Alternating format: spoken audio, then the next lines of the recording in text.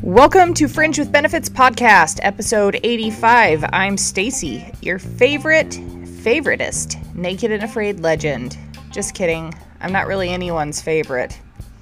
I've heard a few people have rooted for me above all others, solely on my authenticity, but it's extremely rare. You see, if you are rooting for me, you're rooting for the underdog. But maybe, just maybe, someday I will be one of your favorite podcast hosts. My only job here is to come to you to scramble your brain on all things anomalous, peculiar, weird, and abnormal. Now let's party.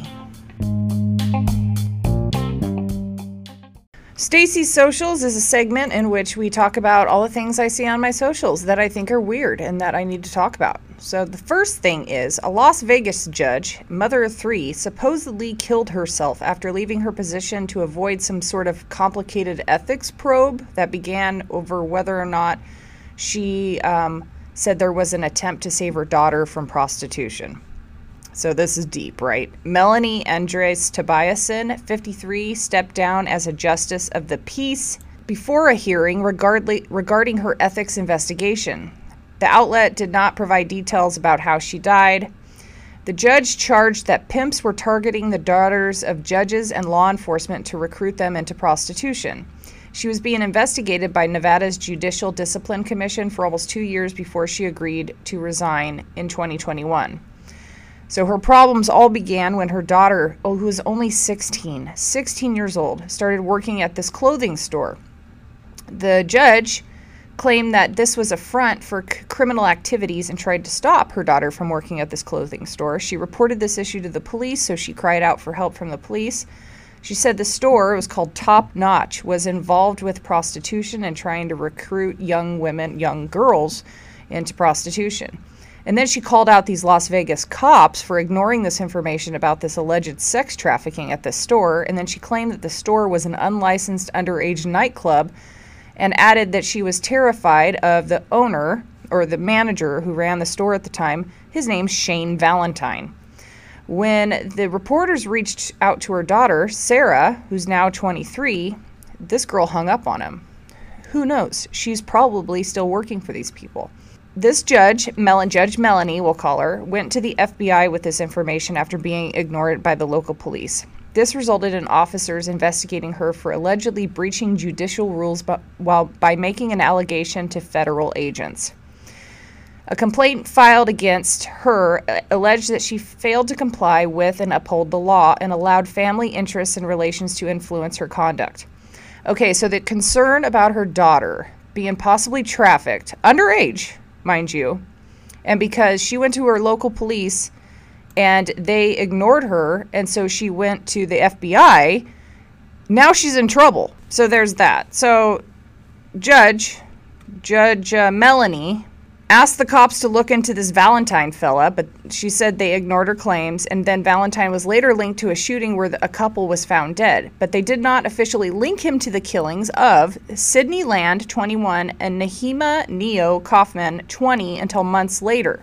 Melanie contacted Land's mother and began personally investigate the case because she thought that Valentine was responsible. She supposedly used burner phones to contact this Sydney Land's mom and sent texts to another woman she thought that was involved in the murder. So she's doing this investigation because the police are not doing it, right?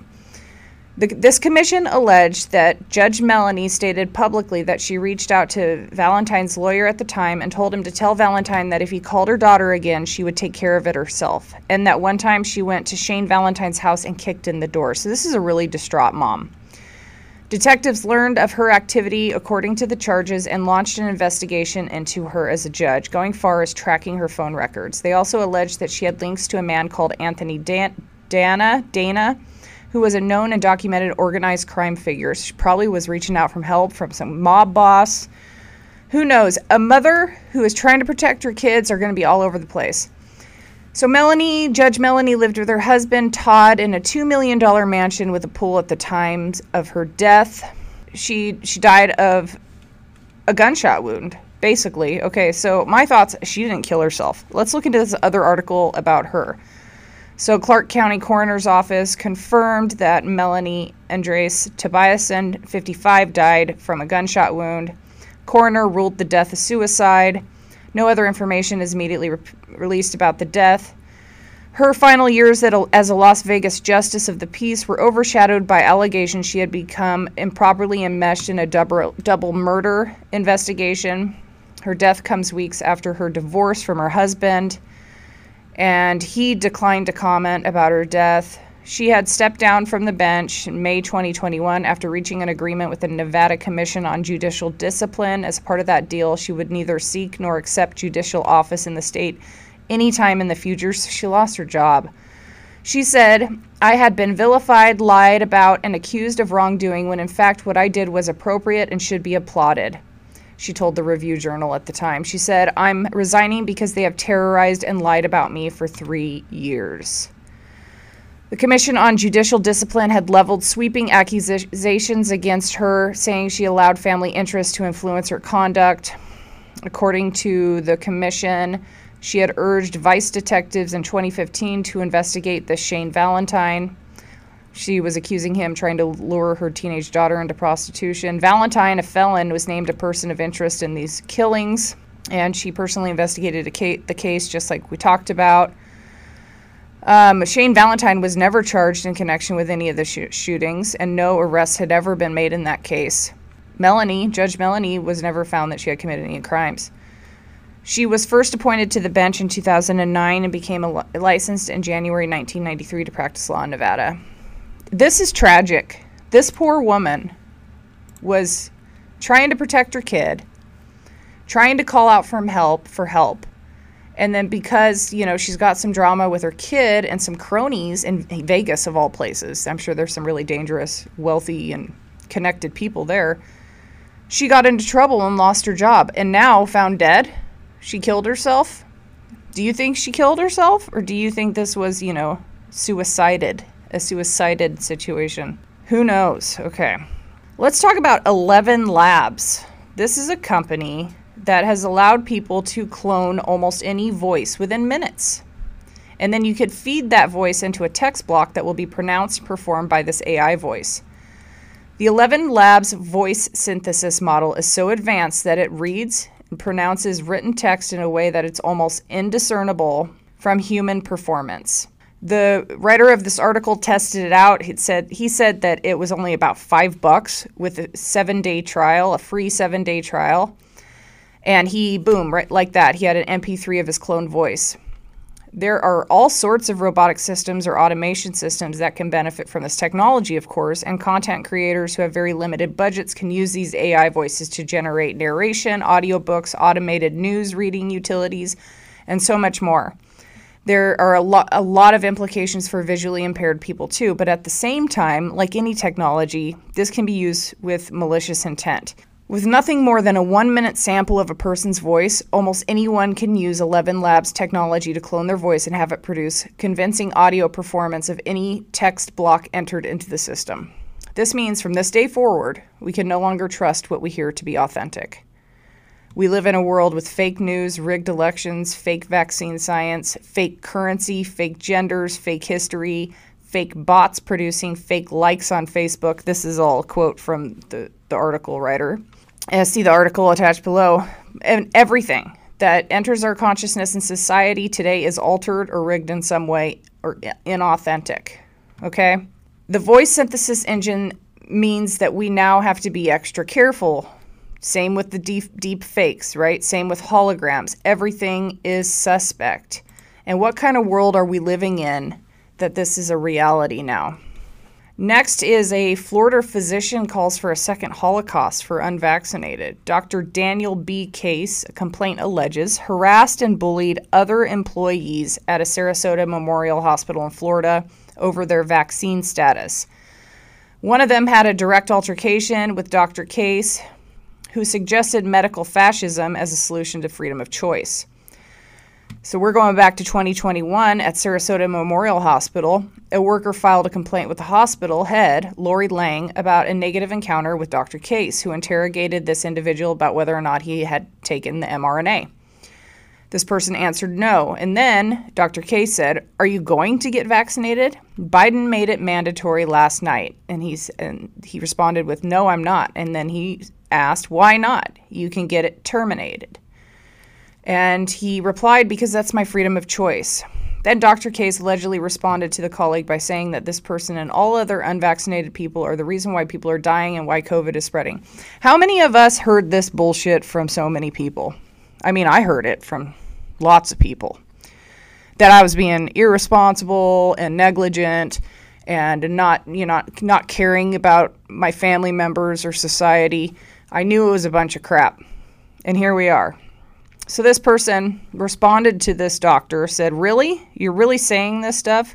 And then he responded, "When you guys get fired, we'll have a party and Darwinism will do its work." How many times have we heard that Darwinism is going to do its work? Then he goes on, or he responds, the complainant responds, "That sounds kind of fascist of you to say such a thing. Are you a fascist?" And then he said, "See, that's why they should take you guys to the firing line." Under the leadership of Dr. Jonathan Hofberger, the facility's chief of staff, Sarasota Memorial Hospital, is apparently ground zero for medical fascism in the Tampa Bay area. A number of nurses at the hospital say that higher-ups compiled lists bearing the names of all unvaccinated staff who are subjected to re-education session. Very reminiscent to the reprogramming of people in Nazi Germany. They also ordered all unvaccinated workers to wear the equivalent of Yellow Star armbands. That means they had to isolate during meal times to avoid infecting vaccinated with COVID germs. And they created a color-coded stick system to mark on the employee badges who was vaccinated or who wasn't. We are told that the sticker system was never actually implemented, but they thought of it, didn't they? Nuts. Okay, so personal story. I'm not going to share anybody's name or anything, but I have a friend who was terminated from the Washington Department of Fish and Wildlife, who I used to work with, and luckily I don't work with them anymore. I would have lost my job in 2021, but she decided to let them terminate her because she wasn't going to get the vaccine. And she got an attorney. And last year, she sued the state of Washington Fish and Wildlife Department for wrongful termination. And they gave her, not only did they reinstate her in her job, they gave her like a year and a half of lost wages plus all of her retirement benefits or credits for that time lost. Of course, she's not going to go back to work for them, but that was a huge victory. So anybody who has lost their job due to this, get an attorney. Make them pay for that. It's totally, totally wrong. Okay, next, I haven't talked about this Ohio train derailment. I've been keeping an eye on it on top of all the other strange explosions and derailments that have been happening alongside of this. Let's talk about these scary symptoms that Ohio residents are experiencing or some crazy shit that's going on. So 5 days after the train derailed in East Palestine, Ohio, prompting crews to burn the toxic chemicals in hopes of avoiding an explosion, they evacuated residents were told it was safe to return home 5 days after. Since then, many residents have expressed fears about the ramifications on their health, and reports have been flooding in detailing concerned symptoms many of those in the area are experiencing, as well as the effects on wildlife. Authorities initially warned that burning the vinyl chloride found in some of the derailed cars would emit toxic gas phosgene and hydrogen chloride into the air. They later said that the air monitoring had shown the levels both within and outside the evacuation zone were not dangerous. East Palestine Fire Chief Keith Drabick said that the water and air samples taken from the area revealed that it was safe. I even saw a video of some community leaders drinking tap water from somebody's kitchen. They didn't look too sure about what they were doing. I mean, if you could find the video, check out the look on their faces because they don't really trust it. You can tell. You can sense that. But many of the area residents are saying that the reality is much different than what they're saying. One family who lives outside of the designated danger of death zone has been experiencing symptoms including coughing up blood, and they decided to flee their home to protect their health. What about those people that can't leave? So now people are fearing they're going to develop cancer in the years to come because there's the presence of at least 2 carcinogens in the huge black cloud that engulfed their property after the derailment. Nathan and Kelly Izatik reported finding dead fish in the creek running through their property, covered in toxic blue film. The sound of squirrels and birds on their property disappeared. The family dog became lethargic, started throwing up. They experienced burning nose and lips, severe headaches, chest congestion, sore throats within 24 hours. And Nathan said, the day after the derailment, I started having symptoms, almost like COVID symptoms. Someone was pushing down on my chest. It was very strong pressure. Throughout the day, it started getting severe. I had a very bad cough, very bad feeling in my lungs and throat, and the following day it got worse. Kelly, who is a chemical lab technician, said, you have all these chemicals that reacted when they hit each other, they reacted when they heated up, and then they reacted again from the rain. She said when it heats up, it turns to chloride. When it rains, it turns to acid. There could be tens of thousands of compounds that this is turned into, and you just don't know what you're dealing with. They bought the property with intention of living there forever, but now they think that the land is never going to recover. This is terribly sad. The main chemical of concern here is the dioxins. They were created by the vinyl chloride combustion process and are in the area's air, water, soil, and people's homes. They are expected to make their way into crops and livestock that people are eating. They move easily through the environment and were likely deposited on surrounding agricultural land as well. These chemicals are known carcinogens and endocrine disruptors. State officials admitted yesterday that the derailment may have killed more than 43,000 amphibians, crustaceans, fish, and other aquatic animals. Some residents have reported finding dead roosters, rabbits, and foxes, and animals like pigs becoming ill with strange symptoms. In addition to the dioxins, there are also concerns about the presence of toxic PFAS from firefighting foam at the crash site. That can also contaminate soil and water and does not break down in the environment. What we're hearing is just the beginning. The effects of this disaster can impact people for generations to come. And when they say that, they are not joking. This will affect people for generations. Next, we're going to visit Dr. Meryl Nass. She's doing some really great work, man. You should subscribe to her Substack. She talks about that Congressman Thomas Massie gave a speech explaining the reasons the vaccine mandate against healthcare workers must end.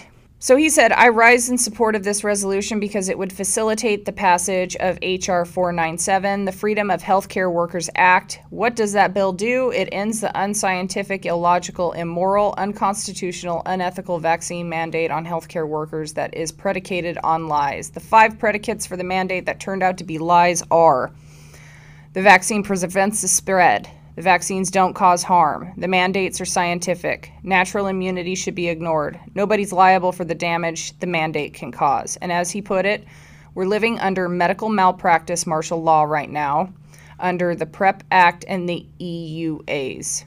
And he dropped the ultimate truth bomb. He says, this is the epitome of hypocrisy. Nobody in this room was mandated to take a vaccine, and we're voting on whether we're going to force people who want to take care of people whether they have to take the vaccine. Big deal. Okay, and then last on Stacey's socials list is this awesome new bill called Bill 154, presented by the House in Idaho. House Rep. Judy Boyle of Midvale and Senator Tammy Nichols of Middleton are going to make it a crime to give the COVID vaccine in Idaho. February 15th, Nichols presented it before the House Health and Welfare Committee, and according to the bill text, it says, quote, a person may not provide or administer a vaccine developed using messenger ribonucleic acid technology for use in an individual or any other mammal in the state. The defendant would face a misdemeanor charge if they do that. Upon addressing the committee, Nichols stated, we have issues. It was fast-tracked. And according to Nichols, the mRNA vaccines are not subject to liability, informed consent, or data. She explained that she was referring to the Pfizer and the Moderna vaccinations. We've seen a lot of harm caused by those. She said, I think there's a lot of information that comes out with concerns to blood clots and heart issues. That's not it, neurological things too. Representative Ilana Rubel, a Democrat from Boise, surprise, surprise, disputed her claim that vaccines were expedited. She said that to the best of her knowledge, vaccines had undergone testing. Well, that's what they all say, right, Ilana? and that they'd been approved and given FDA approval. No, they actually didn't. The ones they're still giving people have not been given FDA approval. They gave FDA approval to a product that has not hit the market yet, at least from what my understanding was through all this. And I've probably looked at this issue a lot more than you have, Representative Ilana Rubel. Nichols went on to say it may not have been done like we thought it should have been done. Exactly. There are other shots we could utilize that don't have mRNA in it. And then a recent tweet, Elon Musk even said that after he took his second booster, he had major side effects, saying he felt like he was going to die. This bill, prior to moving onto the House floor for discussion, must first pass a hearing and subsequent committee vote. I don't know if it's going to pass. I pray that it does, because we need some reformation. Reformation, is that a good word? We need somebody to answer for all these injuries. That's what we need.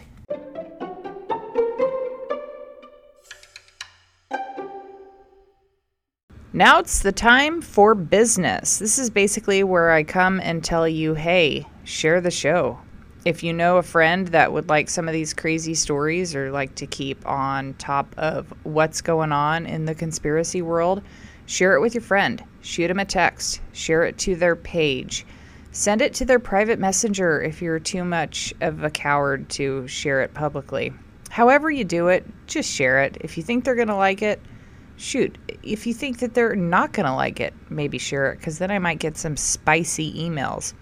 Also, if you've been listening to the show, give me a review. 5 stars, preferably. If you give me 1 star, that's not cool. Don't do that. Write a review. Give me a rating. That'd be cool. Follow me on all the socials. They are linked in the show notes. You can find me pretty much everywhere. In fact, so many places that I could barely manage my own dang social media. I'm going to have to hire an assistant just for my social media. And then also join me on the Fringe with Benefits Telegram channel. There is an invite link below. And Patreon. I'm over there. There's a link over there too. And then please go visit inwardsurvival.com. I don't think I have my donation link hooked up anymore. In fact, I have to fix a couple things over there. And, you know, it needs some maintenance. Like, I'm sure that it's not being seen on Google as often because I'm not maintaining my own website. I am learning a lot about this because I have a professional website on top of this website. And so, of course, I've been pushing the professional one a little bit more than the nonprofit. But I'm learning a lot over there, and I'm going to bring it over to Inward Survival. So at least go give it check it out. I have a few blogs over there. I've got some t-shirts for sale. There's some stuff over there, and if you could just go join the mailing list, that'd be badass. So we have a mailbag here at Fringe with Benefits, and you can send me your mail at fringewithbenefits@protonmail.com. There's no spaces. It's all one word. If you have any crazy stories to share, be it ghost stories, crazy stories about, whatever, it's welcome. And if you are interested in being interviewed, you've got some stuff to say on the podcast, feel free to email me, fringewithbenefits@protonmail.com. Our mailbag this week is, the title of this episode's podcast is I'll Take a Gold Coin. If you listen to the Confessionals podcast, he does a reload of, I think it's Zach King, who is the high wizard, highest magician or whatever for the Satanic Church. You got to listen to that interview. It's insane. And he mentions the Order of the Temple of the East, which is Ordo Templi Orientis. It's an occult initiatory organization that was founded at the beginning of the 20th century. It's also called OTO, and it can be traced back to the German-speaking occultists Karl Kellner, Heinrich Klein, Franz Hartmann, and Theodor Reuss. And they were significantly shaped later on by occultist Aleister Crowley. After his death in 1947, the 4 main branches of OTO have claimed exclusive descent from the original organization and primacy over the others. And the most important and visible of these is the Caliphate Oto, incorporated by Crowley student Grady McCurtry. Now, you can go down some rabbit holes about these organizations, and it's pretty bizarre and highly fascinating, and they really only tell us what they want us to know, and that's what we've really got to see the forest for the trees, right? So originally it was intended to be modeled after and associated with European Freemasonry, such as the Masonic Templar organizations, but under the leadership of Aleister Crowley, Oto was reorganized around his thelema as a central religious principle. Now, the word thelema is the noun from will and the verb to will, wish, or want, or purpose. This begins with the Book of the Law, which bears the official name Liber al vel Legis. I think that's correct. It was written in Cairo, Egypt during his honeymoon with his wife, Rose Crowley. And this book contains 3 chapters, each of which he had written exactly in 1 hour, he says. And this is pretty significant because he says he began at noon on April 8th, 9th, and April 10th, 1904. He wrote that he took dictation from an entity named Aiwass, who he later identified as his own holy guardian angel.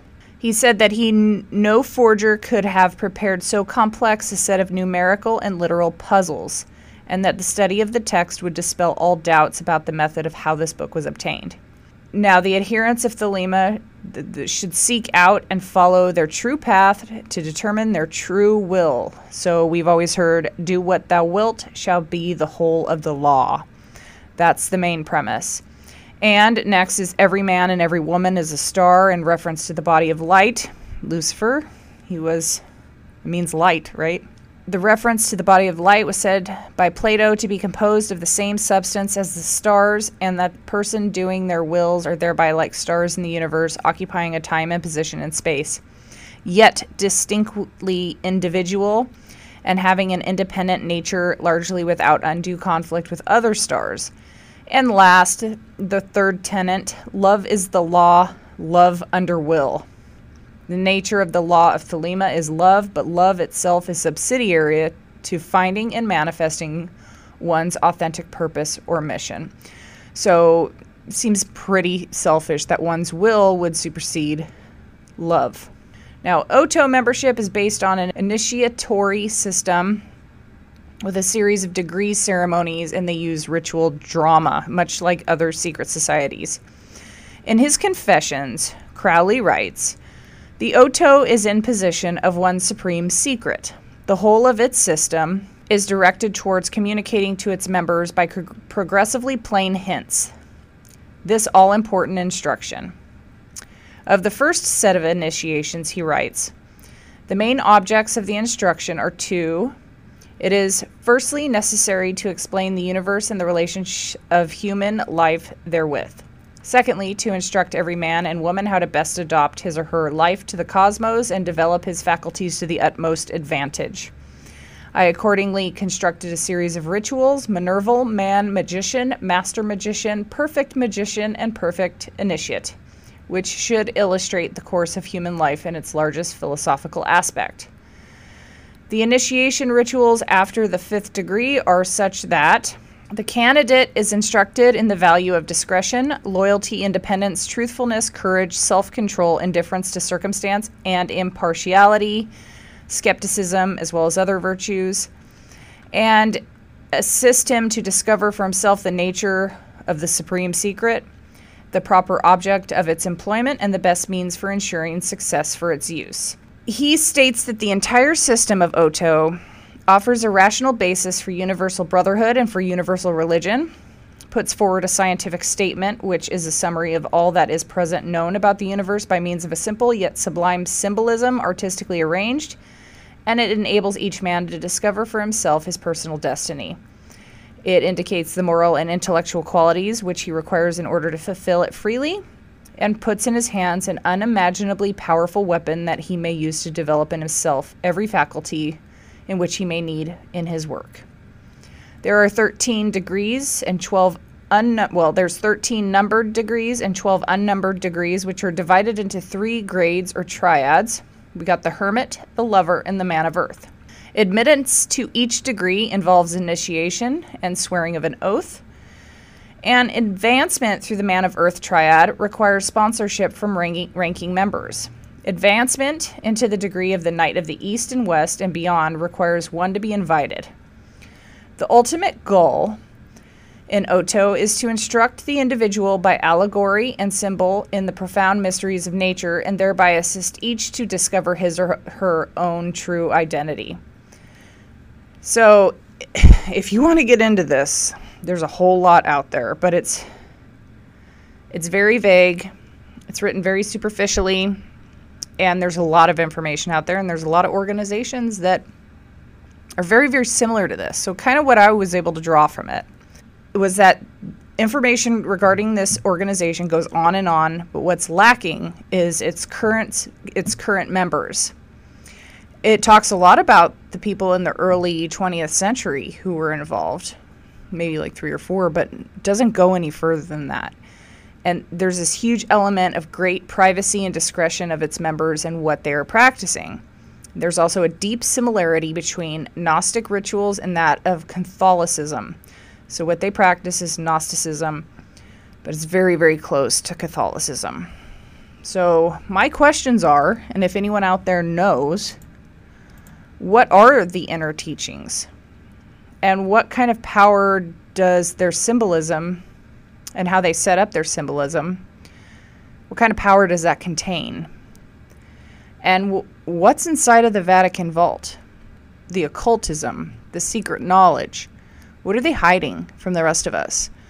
What kind of knowledge do they solely have that makes them so powerful? And why is it not available to everyone else? And who are these high wizards, and what do they have to do to get there? Now, if you listen to that interview with Zach, it's going to shock you. I am linking some videos below that will give you an insight into why I'm so fascinated with this and why people are saying what they're saying. There is a 1912 silent film called Cabiria that was filmed in Italy. Just go to the Wikipedia link and check it out, and you can find clips of this. Some speculate that there is a true-to-life child sacrifice in that video. I don't know if it's staged. I don't know if it's all acting. I don't know if it's just produced like a regular movie or if they are really sacrificing little kids to Moloch. That's what's so crazy. There is also a website by Ella Cruz. She wrote a book called Ring of the Cabal, and it goes pretty deep into, you know, what they're doing with children. I'm also linking a video of the Hampstead kids. This is Alicia Damon, and she has a little brother named Gabriel, and her mom has lost them because of the claims that she made. She had these kids go to the police to tell them what their father was doing with them, but it resulted in the loss of custody. And I do know that there is a cartel with Child Protective Services in which if the mother claims abuse by the father, and this can include physical, sexual, anything you name it, that they're less likely to be awarded custody. And if the father claims parental alienation by the mother, that goes up to 50%. 50% chance that that mom who's out crying because of abuse towards either herself or her kids or both may lose her child to the abuser. And we've talked about this before here, and I think this is something that really, really needs to get our attention, everybody's attention. So once again, send me your mail, fringewithbenefits@protonmail.com.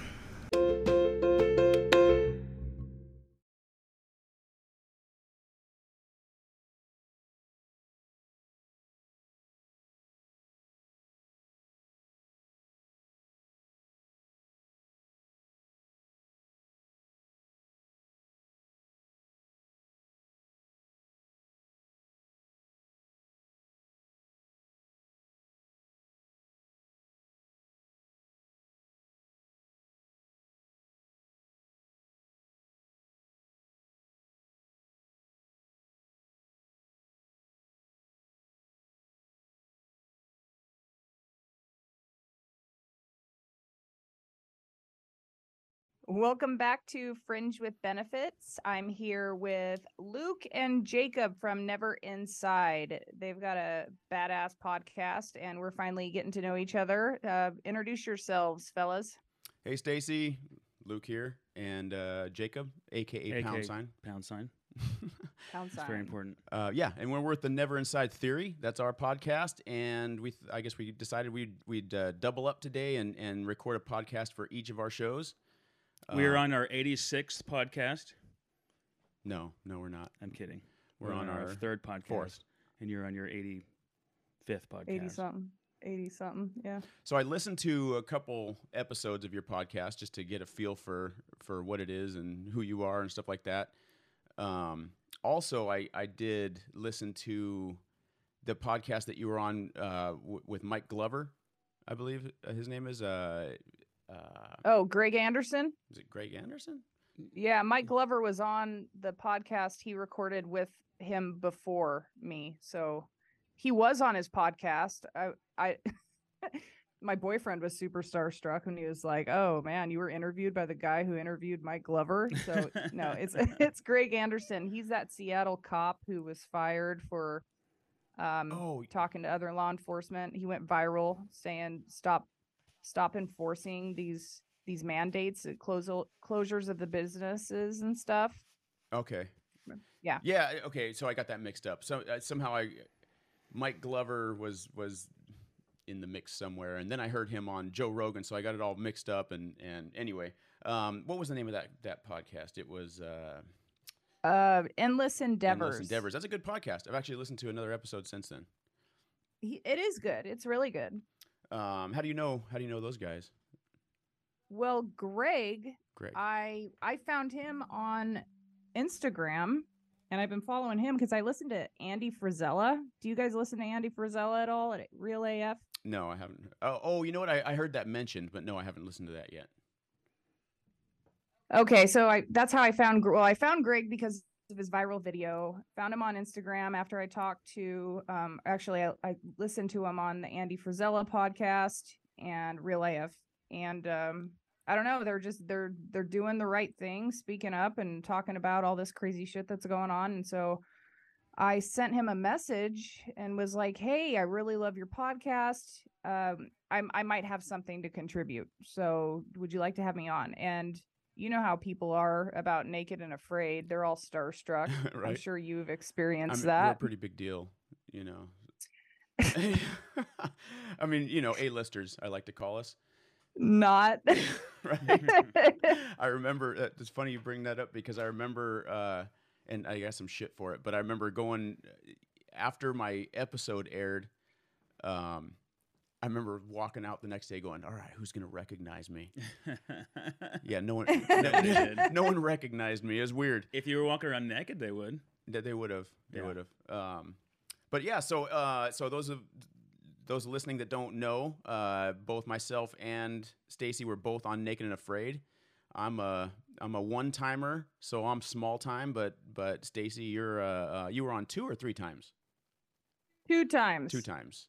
Did you make it both times? No, my first one I didn't make it. I was burned on day 6, and then I stayed an extra 2 days, and that's kind of where I got the notoriety because I was all fucked up out there. Like a sunburn? Like a boiling water burn.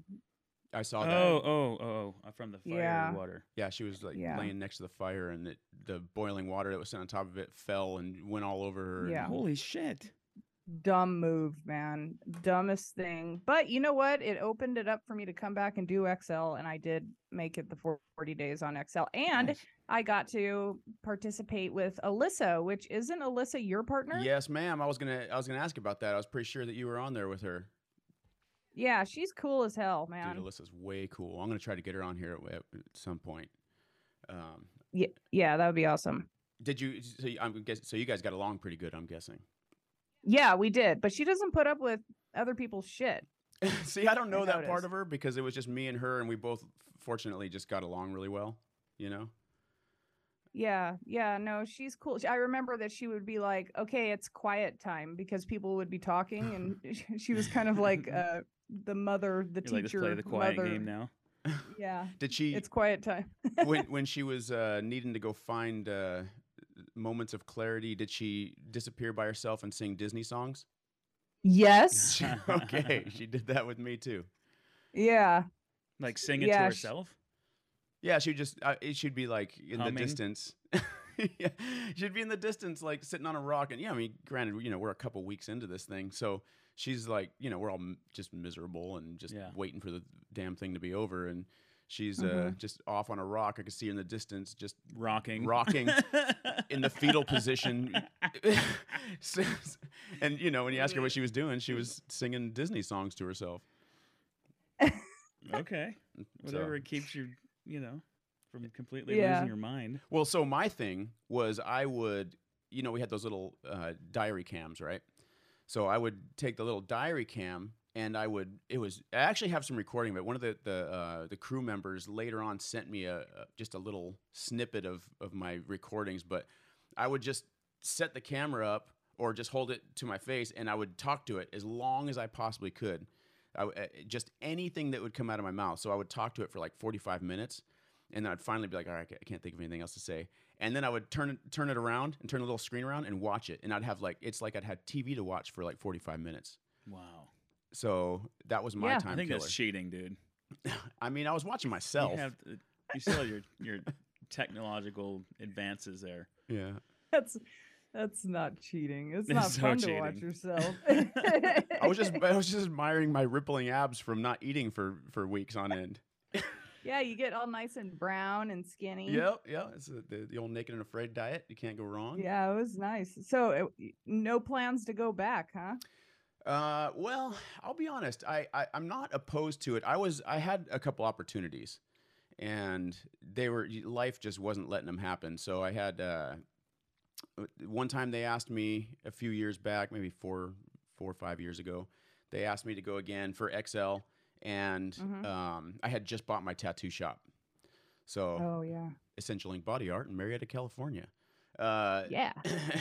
But so if I left for 2 months, it wouldn't be there when I got back. We'll put it that way. So I couldn't do it then, and then a year later they asked me to do it again, and my kid had just been born, so I wasn't about to take off for a long period of time for that. So, but that being said, I'm not opposed to it, but I'm not that upset that I haven't gone back because really it's just kind of miserable. It's not like you're getting fame and fortune out of the thing. And No, we're underpaid, and it is miserable. I think the only benefit is it's enlightening and it gives you a different perspective. So when you do come home, your gratitude goes from this to this. Absolutely. Just having a blanket or a pillow or having a meal or a grocery store. yeah, But it's enriching. It's not.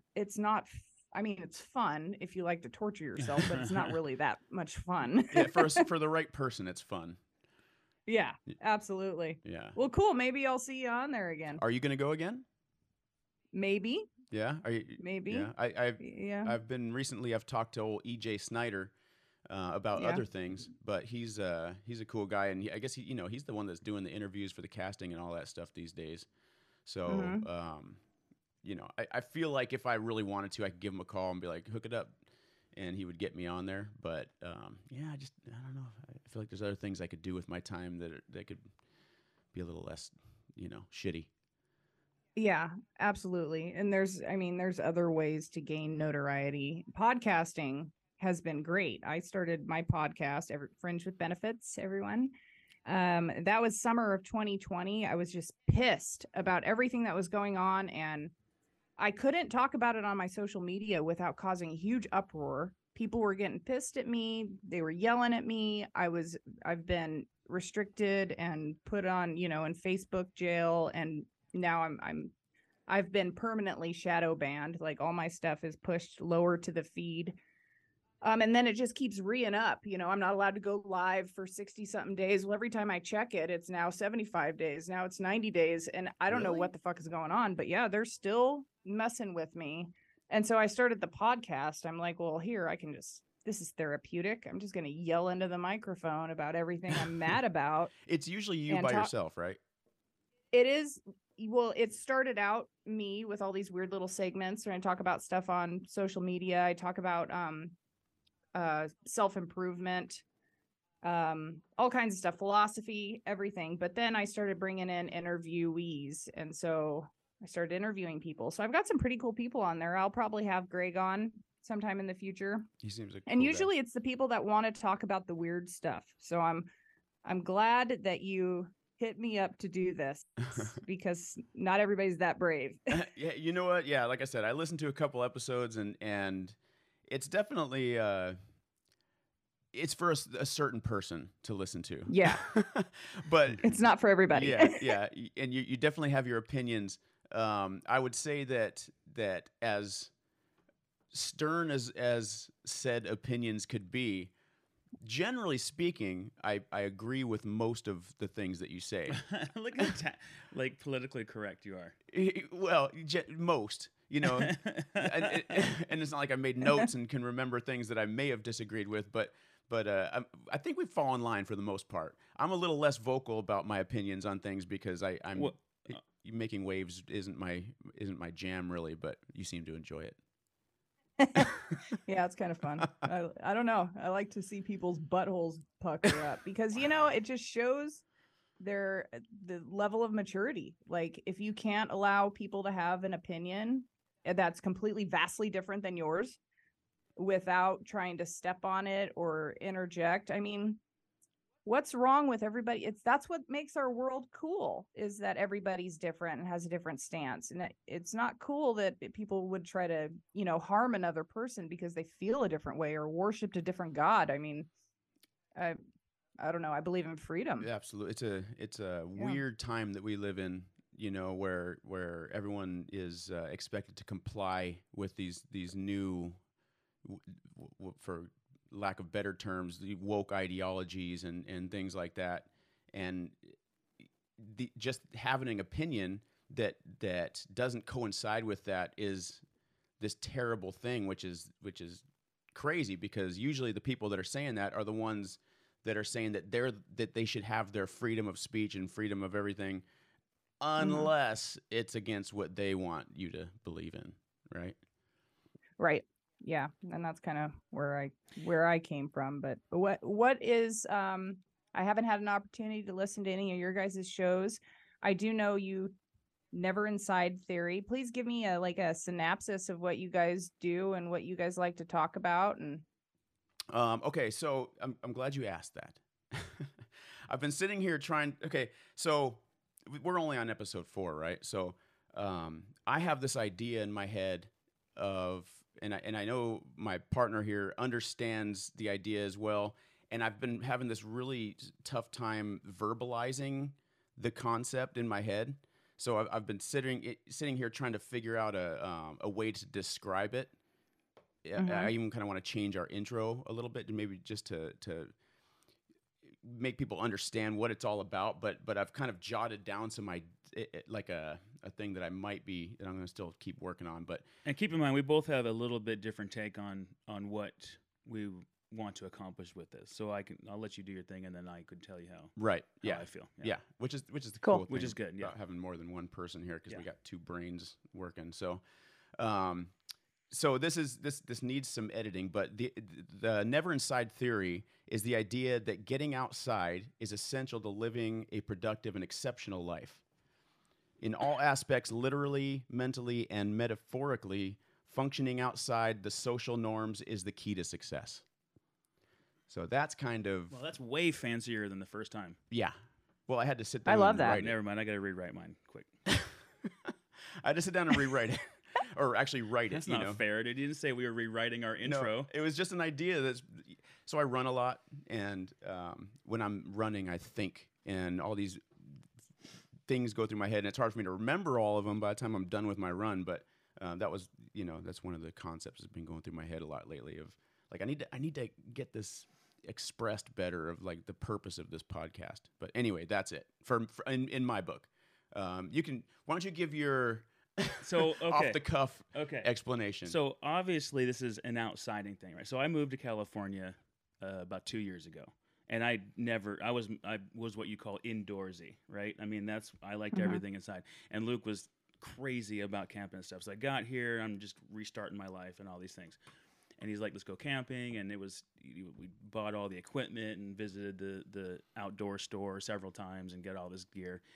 And then went out there. And I like going camping. But I don't like not taking a shower. Like, a shower is my favorite thing to do in the morning and the evening every single day. So that's a struggle for me to not take showers.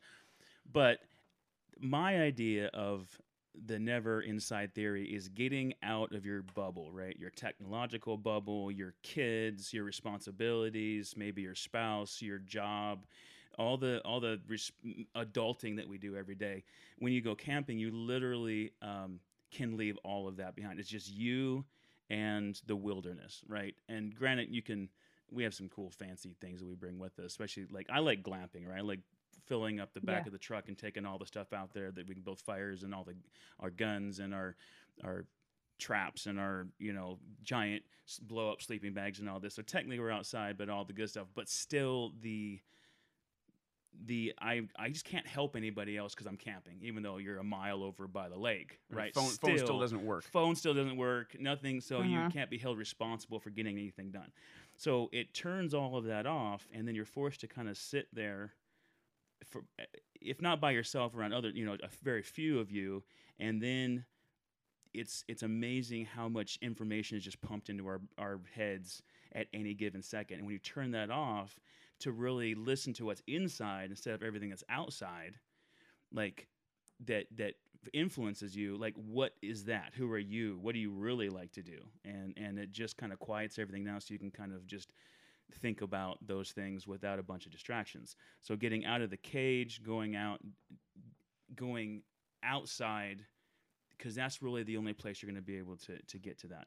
Then you can bring it back with you, because ultimately we go back to our lives and our responsibilities, but maybe you've found something that you really like that you didn't know that you can kind of pursue and include that in your day-to-day, or something that has been really frustrating you, but you haven't had a chance to really spend some time on figuring that out. Hopefully you just realize or learn something just a little bit, and you can bring that home with you. And if you do that more and more often, then you have more of a chance to do that. And it changed my life tremendously, because I live in a completely different lifestyle than I did 2 years ago when I lived in Florida. Not necessarily bad or better, but different. And better or better? Neither no better nor badder, but definitely more genuine. And what I really like, just live my life the way I want to do it. And it's for me, it definitely helped in my transformation to where I am now. So I encourage people to go try to do that. I love that, because it's kind of multifaceted. Is you have to get outside of yourself and your habits and your normal routine in order to grow, because you only experience growth through some sort of discomfort, and then being outside helps us connect back to the earth and to our humanity and to what it's like to feel alive. I think we're so disconnected in so many different ways. Like, you guys just totally hit the nail on the head, and in both aspects, we don't really spend the time we need to kind of figure things out, because we're so bombarded with all this information. Like, it's constant all the time. You have to use a lot of your computing power just to stay on top of it. I mean, Luke and I have several different businesses that we run together, and at any given time there is a text message or a WhatsApp, call or an email that it requires attention, and so it's constant, and to keep up with it is just crazy. It's crazy. Luke, you said one thing that was like, I think the first time we went camping, we got there, we took off all of our stuff, we hung everything up, and I'm like, well, what do I do now? And you said, whatever you want to do, dude.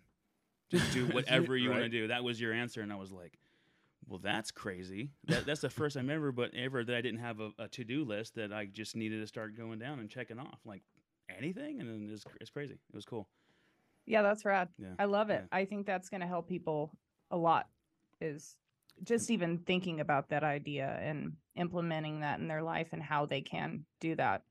That's awesome. Well, I love it. Well, I appreciate you asking the question, because I think it gave us an opportunity to explain it a little better than we have up until this point. So let's flip this around. So tell me about Fringe with benefits, like because you touched on that it was a controversial type thing, but what are you trying to get out of it? What are you doing with it?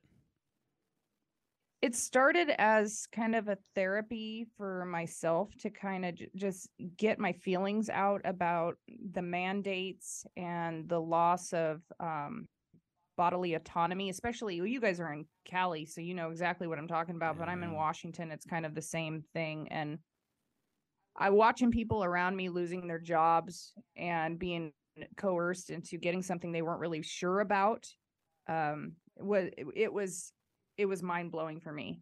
And then all this other strange woke ideology that kind of fell in line affected my life as well.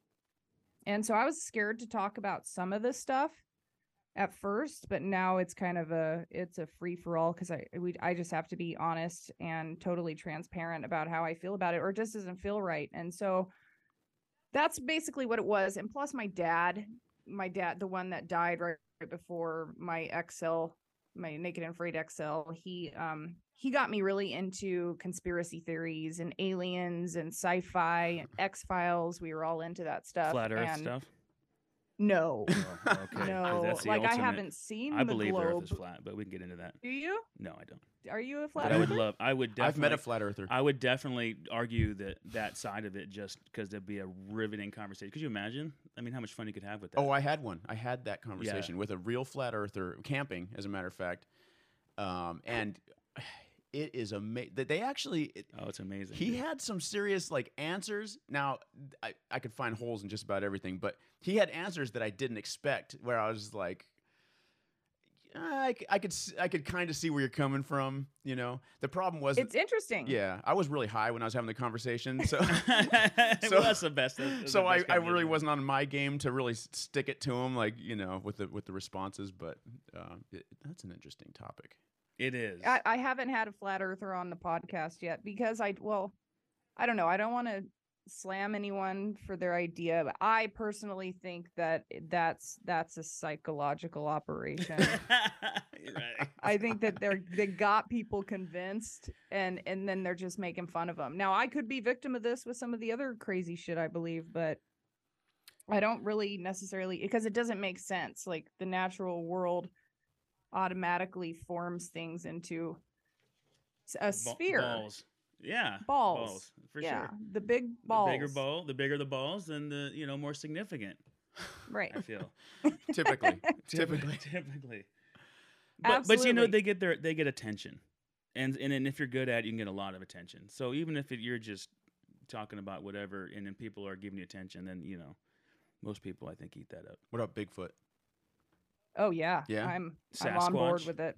Yeah. I believe of it. clean myself with Dr. Squatch. Squatch. Do you really? Squatch. Oh yeah, I've seen the fairly recently.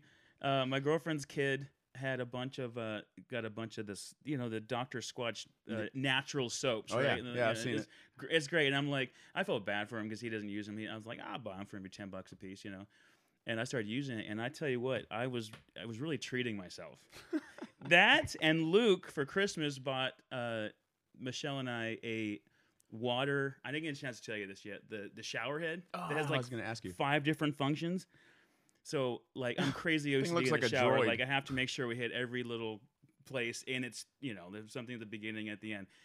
That's added to it in a huge way. So I flip it halfway through the shower for this procedure that I'm doing here and this section over here. So it was a hit. It was a hit, dude. Nice, Best dude. present ever. Best $50 ever spent. You should That's awesome. should get yourself a crazy shower head. It'll change your life. Crazy. So now I got the soap, the special soap, the shower head. It's fantastic.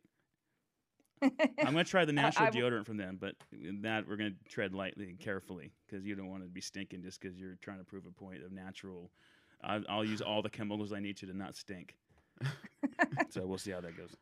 Someday you'll figure They've it out. got a brilliant marketing campaign. dude, I love even it. watched the commercials. They're good. They were talking about balls too on that one. Yeah. So Yeah. it works. for It's sure. good though. But yeah. I definitely recommend it.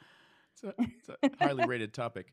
So, if you don't mind me asking, so you're on Naked and Afraid twice. So obviously, you've got some kind of connection to the outdoors and some kind of love for being outside.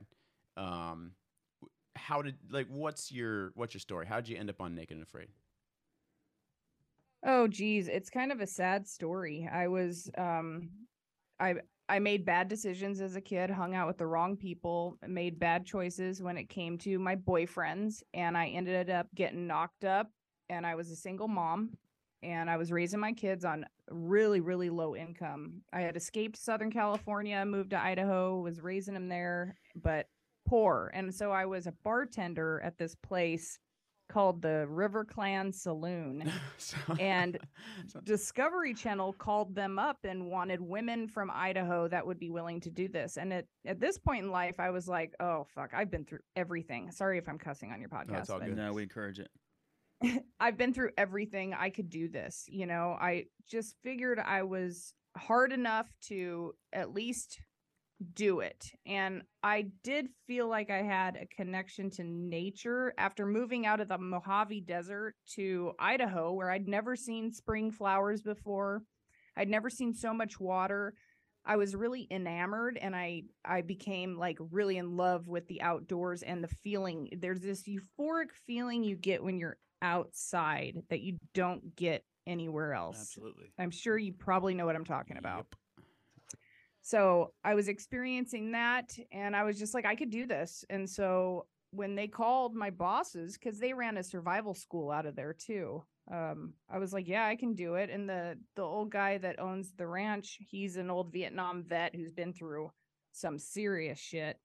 He's like, oh, well, I'll train you up and mentor you and get you ready. And he was the one that was like, don't ever tap, make them drag you out. Don't ever leave on your own accord. And so that was kind of where I got people loved me because I wasn't willing to leave, even Even you're all even if it burned meant up. my life. You were Right. half melted. Yes. Yeah. I guess it could have been worse, but that was a huge lesson too. I'll never sleep next to the fire with a pot of boiling water on it ever again. That was a bad move, but I'm gonna go ahead and I think things happen for a reason sometimes, like things like that, big lessons. So I don't are you regret pretty it. scarred from that, like physically? No, I have no scars. Oh, that's good. Oh, good for you. Yeah. Healed up. That's cool. So are you an outdoorsy type, like moving forward after that? You ever go camping or anything like that?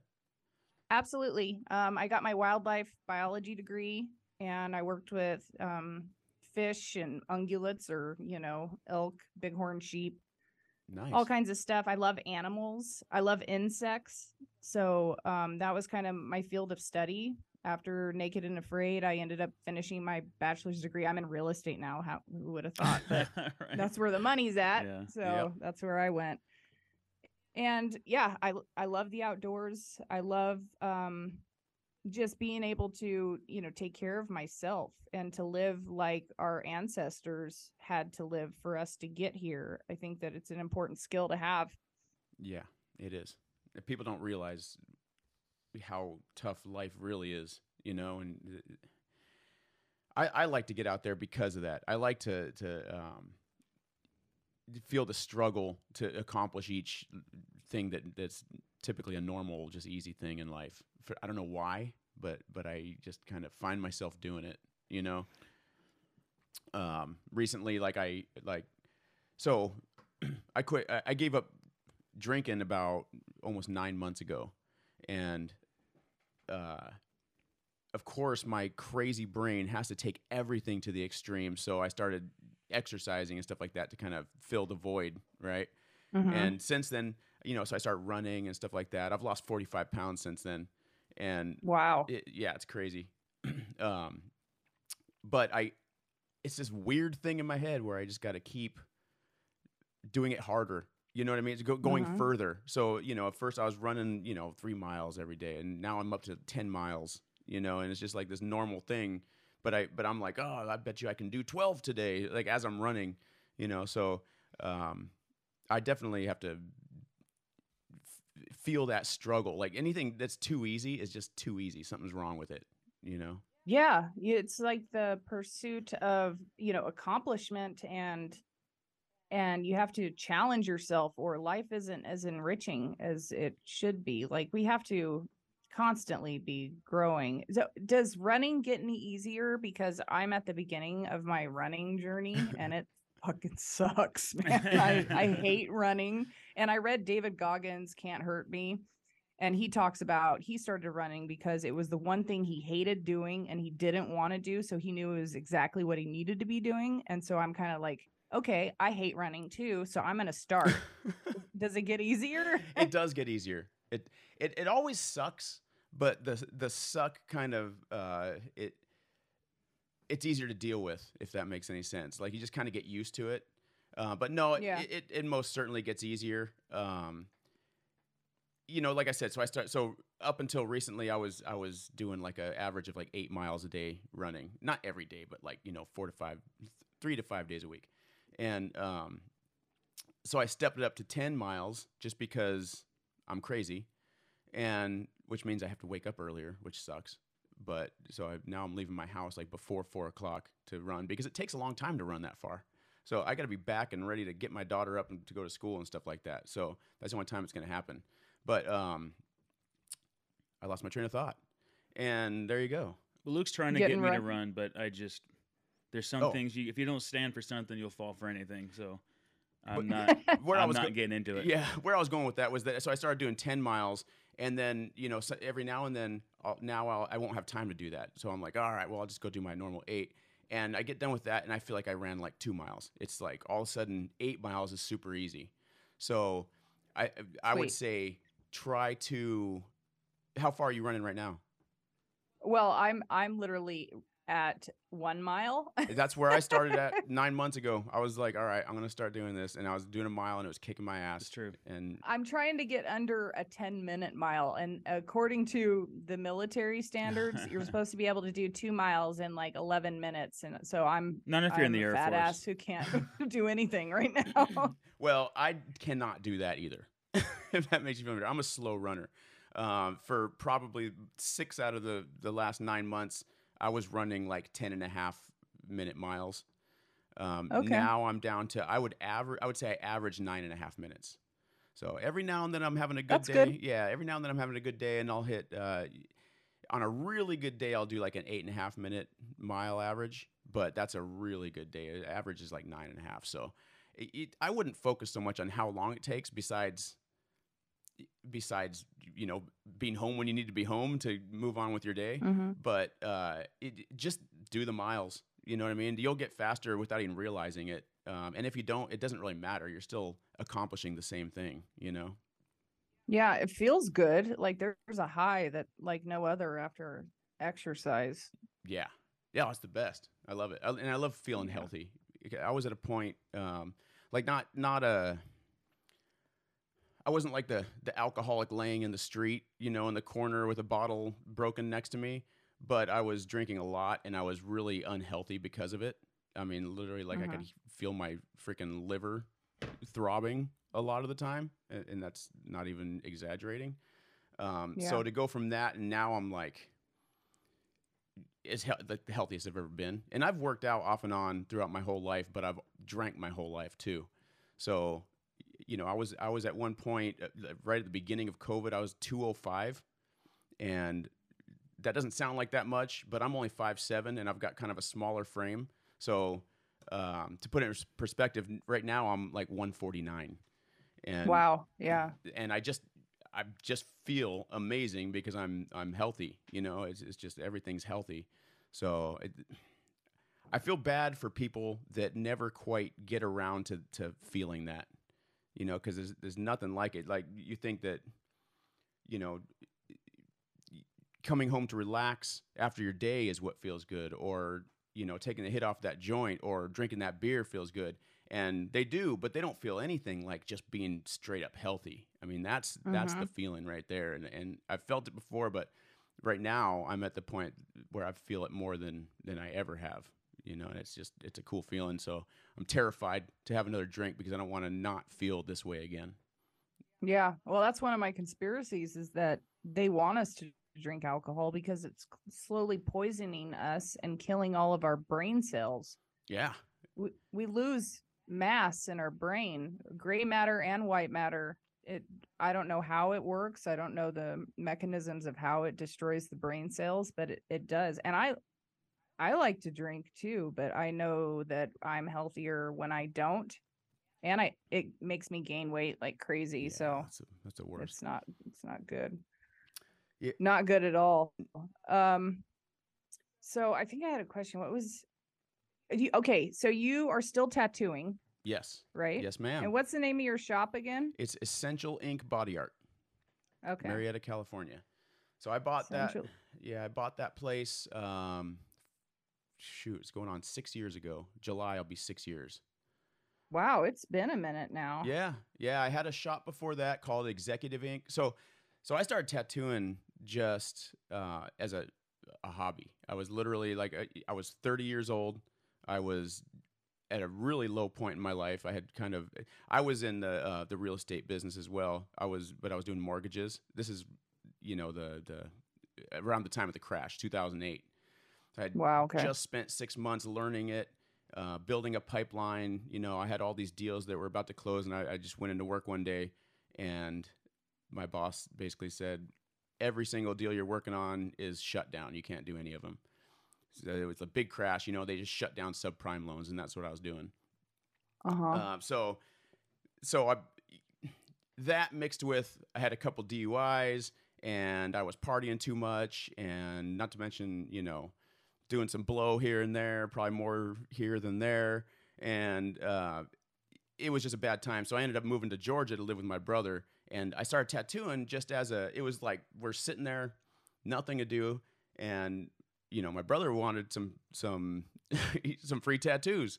So sorry, he stepped out for a sec. That's why he's not chiming in right now. But he wanted some free tattoos, and I always liked to draw growing up. And he said, "Hey, let's go halves on a cheap kit off of eBay, and you can start doing some tattoos on me." And I was like, "All right, yeah, that sounds great." So here I am, this idiot, not knowing what the hell I'm doing tattoos. But he went to work with his new shitty tattoos, and everyone at work was like, "Oh, how much would he charge me for this and that?" And it literally turned into this thing where people just kept asking me for it. For years, I was just trying to still pursue other careers, and after a while, it just turned into a thing where I was making more money on the side doing tattoos at night than I was at my full-time job. So I love it. Maybe I'll have to come down to Murrieta and come get some art done. Absolutely. Sometime. Yeah, come on down. So I opened a shop and had that for a few years just by myself, and then I came across an opportunity to buy this one, and so the rest is history, as they say. Now, I noticed Never Inside has a website too, right? Yes, ma'am. Yeah, we got. And go ahead. Well, what do you got going on over there? Is it just the podcast, or you have other things happening too, right? Oh, yeah, so many things. Me and my craziness, and I always drag # here along with me. But well, the thing that's working good is we opened up an axe throwing lounge about a year ago, the Mad Axer over in Lake Elsinore, and Cool. that has been the coolest. It's not even really a job; it's kind of a hobby that we make money at. But it's super fun. 4 of us. We got Tom and Dane, and the 4 of us got together. It was funny because Luke and I were working at the tattoo shop together, and we've tried so many different things. I mean, we sold cell phone adapters on Amazon. We had a whole Amazon business going for a while. We did magnetic gun mounts. Magnetic gun mounts we sold on Amazon. Well, we say sold. We set it up so they could be purchased. Not many sales going on, but they were for purchase at that point. And then we did the Next Move podcast while we were building our Amazon business. We started a podcast at the same time, the step-by-step on doing that. So number 1 episode was we came up with an idea to open a business, and every step along the way to fruition, when it was up and running, we did a podcast on every step of the way, which I thought was pretty cool, except for when it was open and it really wasn't doing anything. There wasn't much else to talk about. anyways, we finally got together once again after I moved to California, and we said, all right, we got to do something. And our buddy Tom had opened a couple escape rooms and was doing very well at that, and they were super popular. And so we're like, well, let's do that. And so we called Tom and said, hey, we want to open an escape room. We can do it with you, or if you can just mentor us and how we want to do it. And I think he was saying that there's just too many in the area. And he said, but I've always thought about opening an axe throwing business.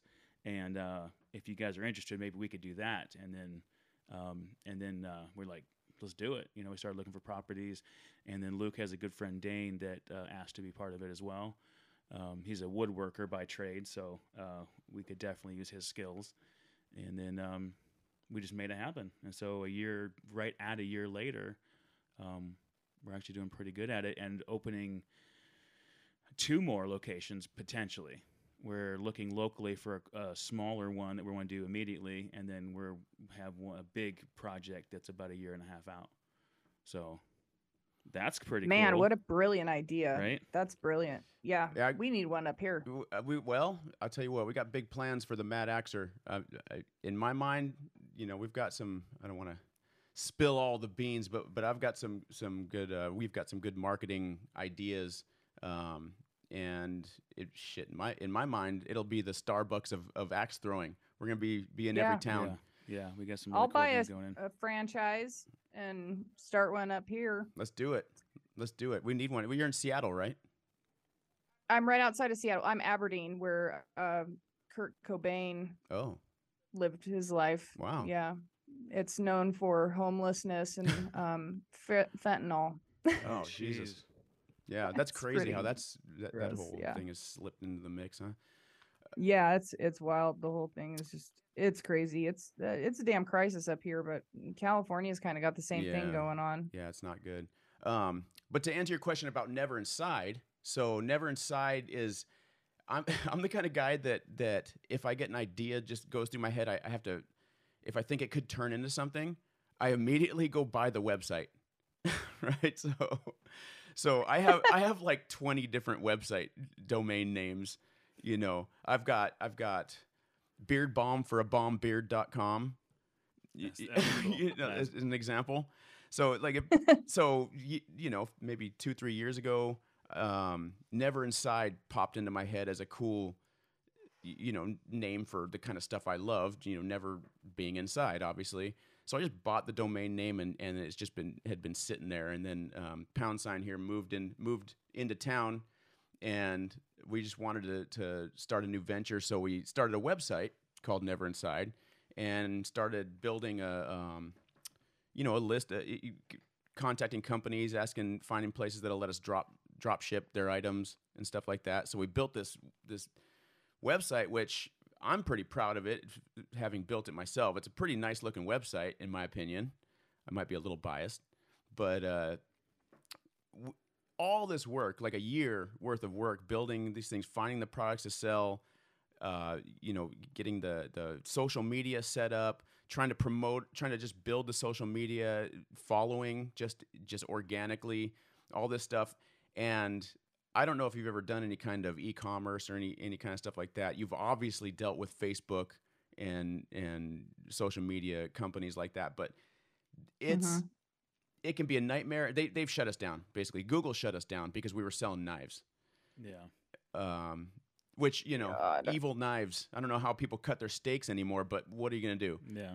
So I had no idea you weren't supposed to. It's not that you can't sell them. It's that you can't market them. You can't do like Google shopping ads with knives, or any kind of ads. So they shut us down. We tried to fix it. Basically, they don't give a shit. They're not going to give us any chance to apologize for our mistakes. And so I can't even market anything on there. So we've got all this great, beautiful website, and we were paying a guy to help us market it, and he got to the point where he's like, I don't know what to tell you, dude. You're just kind of screwed. We've got the business license. We've got thousands of dollars put into this thing. We got inventory sitting in my garage of we got like $1,000 worth of knives sitting in my garage, B&B knives, badass knives. I can put them on social media, but I can't, run any ads to sell them. So anyway, so we just kind of took a break from that, and then we always both he and I always have missed the podcast that we were doing before. And it just occurred to me one day, like, well, dude, let's just start a podcast called Never Inside to coincide with it. We can use the website as the platform to base it off of. We can drive traffic to the website for people to buy stuff. I still don't think it'll probably ever turn into anything big, but I always wanted my own clothing company too. So now we got Never Inside Clothes.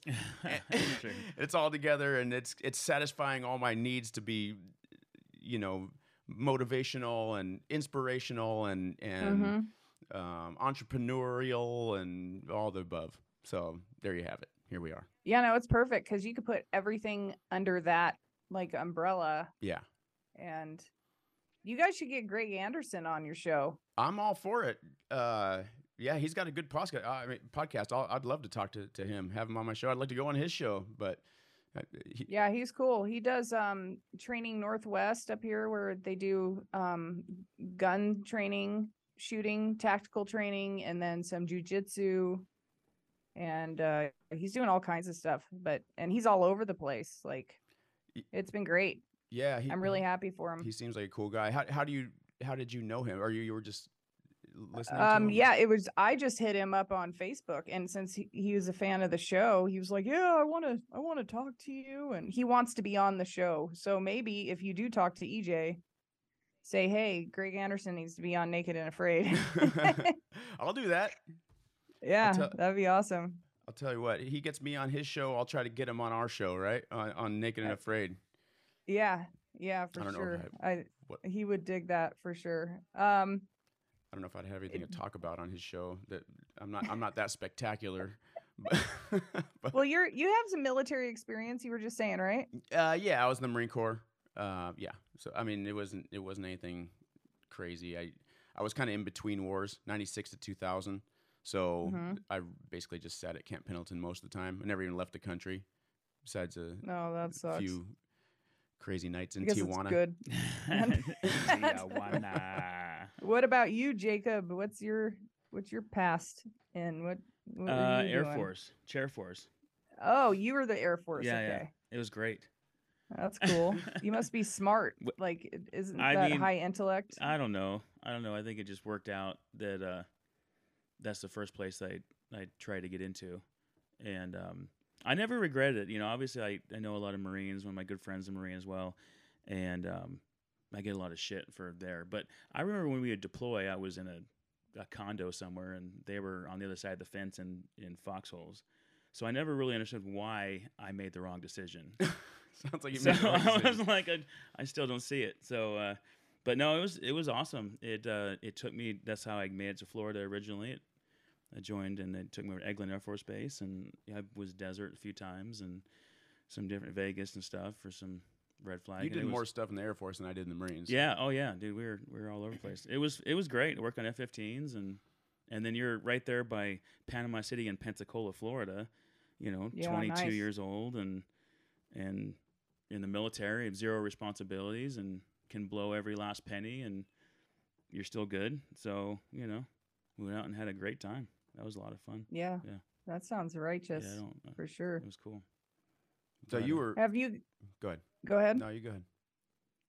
Well, no, because you were going to ask me something that was related to this, and I was going to go all left field. I kind of was too. It didn't matter. I was just going to ask you. Obviously, you've never been in the military, right? Because it doesn't sound like it from the way you kind of described your past. Yeah, I wanted to. I put limitations on myself when I was younger because I had an accident when I was 8. I had a lawnmower chop my foot up pretty bad. Oh, holy crap! Yeah, so it's kind of a mess. I had to have 9 surgeries, and they tried to reattach my big toe, and then they had to amputate it, and the bones were just shattered. And so I always thought, I was never going to play sports, and I didn't actually start getting active and start exercising until after I had my son, he's going to be 20 next month. And that's a trip, I was like, man, I'm fat. I was like, I'm fat. I don't want to be fat. And so I started just learning about nutrition and exercise. And then I realized, well, man, I don't really have any limitations. I could have it a lot worse than most people. And so I just pushed through it. And now you'd never even know that I'm missing part of my foot. But yeah, I wanted to join. I actually went and talked to a couple of recruiters in my early 30s.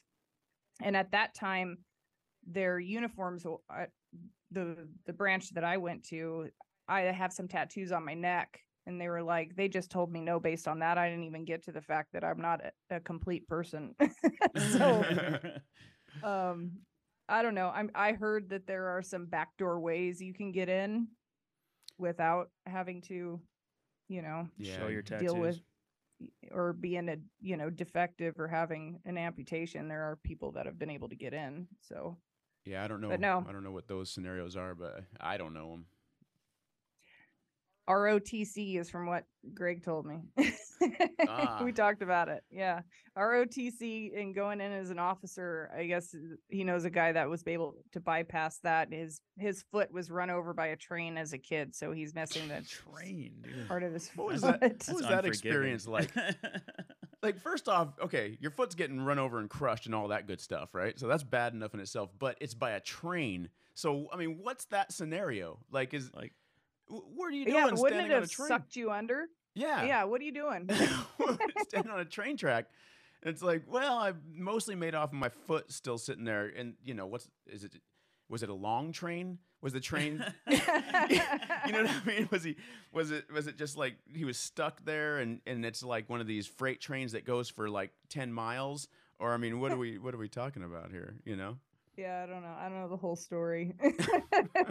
But no, I was clicked up with like gangs in Southern California, and I rolled around with the punk rockers and the skinheads, and that's kind of how I connected with the men I was connecting with. I liked them criminals. I liked the criminals. bad boy. It was dumber. I was dumber than a bag of hammers.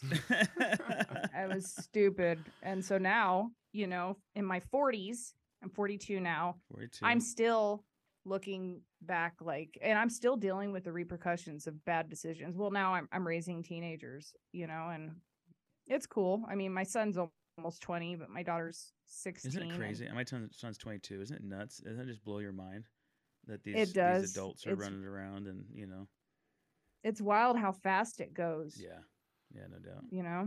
I'm a little behind you guys. I got a 4.5-year-old. So she's a pain in the ass, but she's fun and cute. We went to Disneyland yesterday. How fun. Yeah, it was pretty cool. Awesome. It was her first time, and she's a big Lightning McQueen fan from Cars. Really? Oh, it's like her thing. She's Cars everything. She doesn't care. And it doesn't have to be like the movie Cars. It's just anything that's a car or a truck or anything like that. She just cannot. That's all she cares about. It's kind of cool because I can relate. You know what I mean? Yeah. If she sticks with that, I swear I'm gonna have her racing cars or something like that someday. Or That'd be cool. Or at least Super building a cool hot rod in the garage with her. I think that would be the shit. Yeah, I thought maybe she was into the princesses like my daughter was. You know what? I've tried to present them to her, so because after a while it's like, oh, all we ever buy her is cars. No wonder she only likes cars, So then I would like for Christmas bring her a new doll or something, you know what I mean? And she just never wants anything to do with it. Just nothing to do with it. It's That's awesome. It's just not her jam. But I love it. Yeah, but she had a good time at Disneyland. And just heads up, any of you going to Disneyland, I hope you're rich because there is just me, my wife, and my daughter, and all said and done, we easily spent $1,000 yesterday. Yeah, that's crazy. No way. Yeah, I mean, it was like, well, because they get you. First off, it's just way more expensive than it ever was, and so then you're like, okay, well, I'm going to spend $500 or $600 or whatever it is just with a regular basic tickets. Then they give you have to pay for parking. Now, the way have you been to Disneyland before? Yeah. Okay. So yeah, I don't know how long it's been since you've been there, but now it's like, it's a totally different setup. You have to park in these parking structures or their designated parking lots, and then you have to ride the tram into the park. We have to go through all the metal detectors and all this stuff just to get on the tram, to get, close to the park, whatever, which is all fine. But they make you pay for parking on top of the tickets, which pisses me off these days, especially, hotels have done the same thing, right? You didn't used to have to pay for parking in a hotel. Your a customer of theirs. You get to park in there. Disneyland, you have to park in their thing, but it's not included in the ticket. So that's just a ask. How much is parking? It wasn't crazy, especially in comparison to everything else. I think it was like $30 or something like that. So it's not. That's a lot for one car. No, it is a lot. But when you put it in perspective with the rest of the day, it's nothing. Yeah. So last time I've been, it was like $80 a ticket. So it's been a while. I want to say it was like $150. I could be wrong on that. It's like $150 a ticket or something like that. Well, we did the Park Hopper because they got the Disneyland and then California Adventure right next to it. But anyway, so then you pay that, and then you're like, well, okay, we only have we have one day here, so you don't want to spend your entire day standing in two lines. So then you get the Genie Pass, which allows you to go on the app and you can say, I'm going to be at this ride during this hour at some point. So you can skip the line.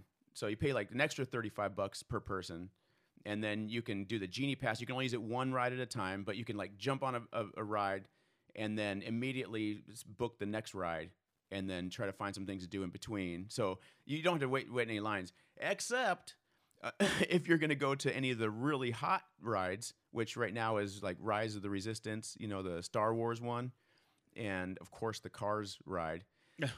So you can't use your Genie Pass for those. So you got to pay an extra for those if you want to pass the line. So then just for us to go on Rise of the Resistance without waiting in line for 2 hours or 3 hours or whatever it is, costs an extra $25 a person. So there was $75 more bucks. And how fast did that get you there?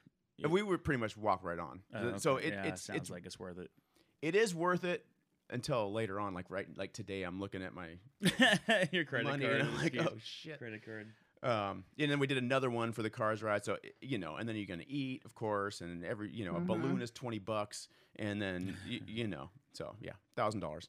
Get ready for it if you're gonna go. It's unbelievable. Yeah, I'm good. Yeah, I'm good. I'm good on that too. But hey, let's look at the bright side. I was outside all day, Right? Soaking up that vitamin D. And all those other people. Were there a lot of people there? It wasn't too bad. Apparently, Wednesday is the day. It's the day to go. Cool. I mean, it got crowded toward the end, or middle of the day toward the end. But is are people wearing masks still? You get the occasional kook.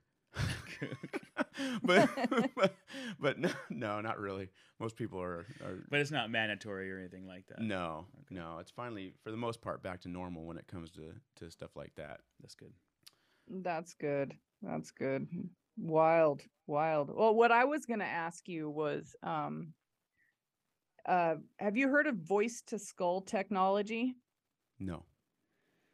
Not even Air Force yet? Yeah, Jacob? is it, you're talking about like a hearing aid type thing where it goes in the back behind your ear?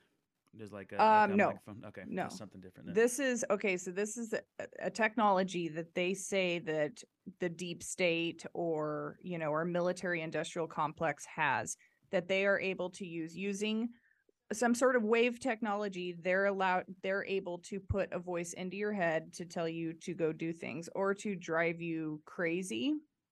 Oh, okay. Yeah. I was just reading some extra stuff about this. There's actually patented inventions out there in which they have the technology to talk to us inside of our head. What the hell? And have you heard of Isaac Cappy? No, it doesn't sound familiar. Oh, damn. Okay. He was Please an actor. enlighten us. Yeah. He's kind of a famous actor, more of like a side part guy. If you won't be able to Google this stuff, you'd have to get on Telegram or some non-censored platform to be able to see some of his videos. But he said that some of the Hollywood elite was trafficking and molesting and raping kids. And he started making these videos and telling people that, and dropping names of all these people that were hurting children. And he ended up jumping off of the Route 66 bridge in front of traffic, and he was splattered all over the place. And all these videos he put out, he's like, I'm not suicidal. They're coming after me. I can hear him talking to me in my head. And then this woman who was his friend and was lending him some support through his mental breakdown, basically, she actually heard something being played in her head too during this. So it's something that people are starting to talk about. And that's the kind of stuff I talk about on. I was going to ask you for something, one of your more interesting topics, but yeah, that's one of them. There you have that's definitely. I mean, there's one no of them doubt that's possible, right? I mean, with the technology you have, that wouldn't surprise me. So, what would the reason for them be to do that? Like, okay, so this particular man.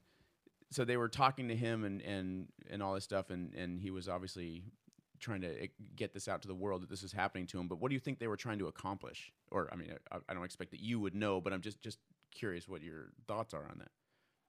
I think that they were trying to drive him nuts, to make him either kill himself or to appear psychotic so people wouldn't listen to what he had to say. And I think that another application they would use it for is maybe a false flag operation to get somebody to do a mass shooting so they can enact more gun legislation, more mass shootings. The likelihood more gun legislation will be passed. And so they do say, which means the conspiracy genre, people like me, say that they use the voice to skull technology to instruct either their MK Ultra victims, which is, the mind control stuff, or just people that are just kind of off the wall already and open to suggestion to try to give them these ideas to where maybe if they're commanded to do so, they'll actually go do something awful. Remember the Las Vegas shooter? Yeah. That was crazy. Yeah, they say that might have been something similar to that. If that wasn't just a complete Fed thing anyways. I mean, I don't know. It's just the idea that I feel like you'd have to possible. work or hang out in the same place regularly to have this laser beam pointed at your head, like like where would you have a schedule that you do every day, and then like Luke and I go to the gym every morning, right? So maybe they know that. So at the leg press, that's where the laser is pointed, and every time I'm doing my thing, they're just pumping these sound waves into my brain. I do get pretty, I'm pretty like ready to go afterwards, motivated after the gym. So that's got to be what it is. It can't be the working out because that part sucks. But I do feel good afterwards. So I don't know if they want us to feel good. But the government was, pumping people full of LSD and stuff back in the day, right? That's all proven and yeah, that's the MK Ultra stuff. Yeah. So that's what. Yeah. So if they had the the morals that allowed them to do that, then what's different about this, right? It's just another thing that people are doing. Yeah. There's definitely no Elon Musk. I'm sure is involved some kind of way. Well, maybe, yeah. He's straightforward about it. He's like, I'm building a chip that you will put in your brain. Absolutely, yeah. So he wants to put it in there. At least he's honest. But it our government is not too good to do some shit like that, right? I mean, it's a documented, known fact. This MK Ultra thing, So this thing existed till like the late '90s, like that whorehouse or whatever you want to call it that was in San Francisco that they were bringing the Johns in and dosing them up and then just monitoring them. That was a CIA.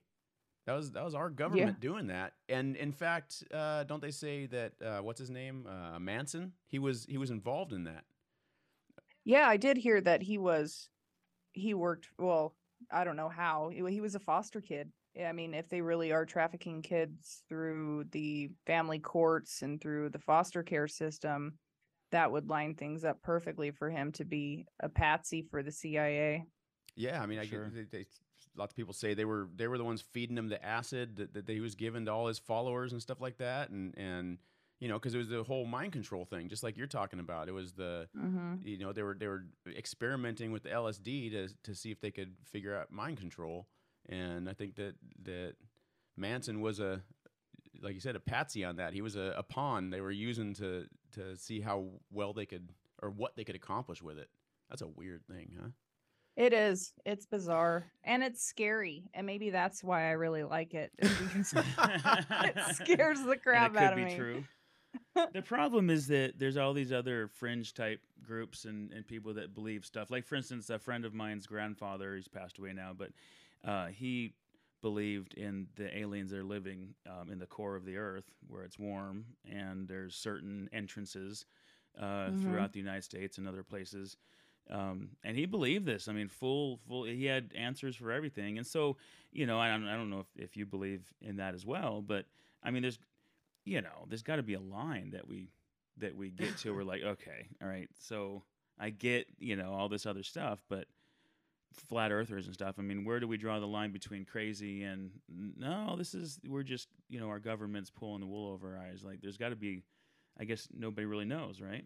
Unless you're in the know and up the higher levels. And I think what the line is whether or not you're disruptive in society or to your friends and family. Like, yeah, I love talking about all this stuff, but I'm not going to argue at Thanksgiving with my uncle about it. Right. I'm willing to not talk about it. If people aren't comfortable talking about it, I'm not going to talk about it. I'll like keep Mary it to Kay. myself. Yeah, like Mary Kay or those Yvonne. guys. No, they're not allowed in my house. Everybody else I'm good with. No, I'm kidding. What about What about aliens?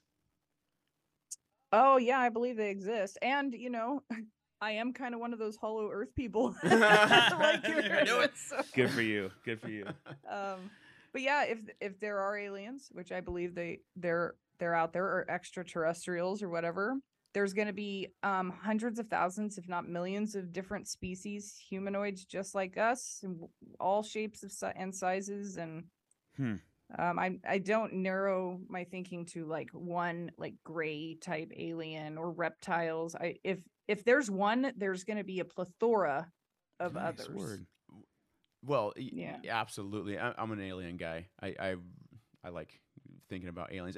Well, first off, if we're not flat Earth, if we're not on a flat Earth, and there is a universe out there, it's pretty much impossible in my mind that there's not another planet out there that's capable of having life on it, even if it's just a microorganism, right?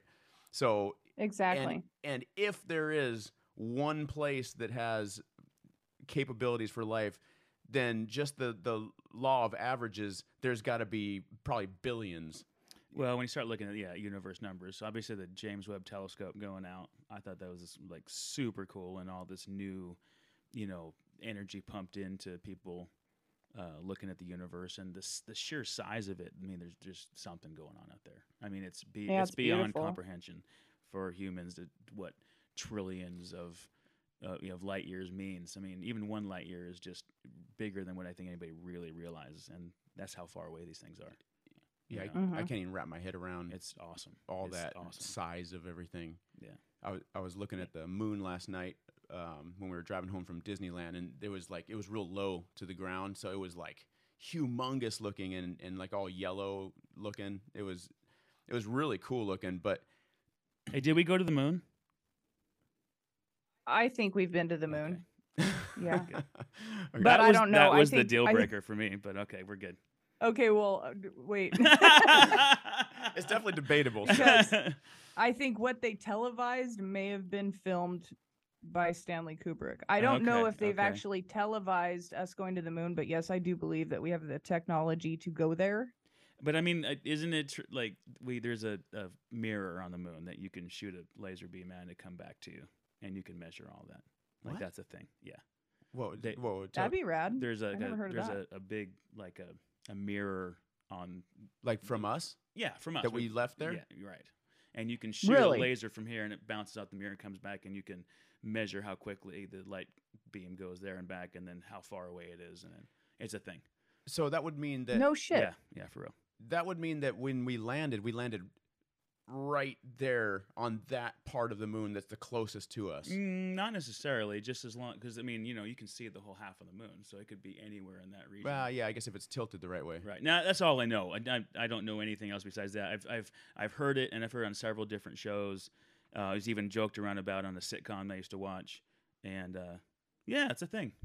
I'd never heard Yeah. that. So to me, that's kind of a, now I love like proof and stuff. Like, so I've been a pretty strong Christian for most of my life, and and I'm not a Christian now, and I still believe in God, but I'm questioning a lot of things as I get older, and I start reading and I start watching videos.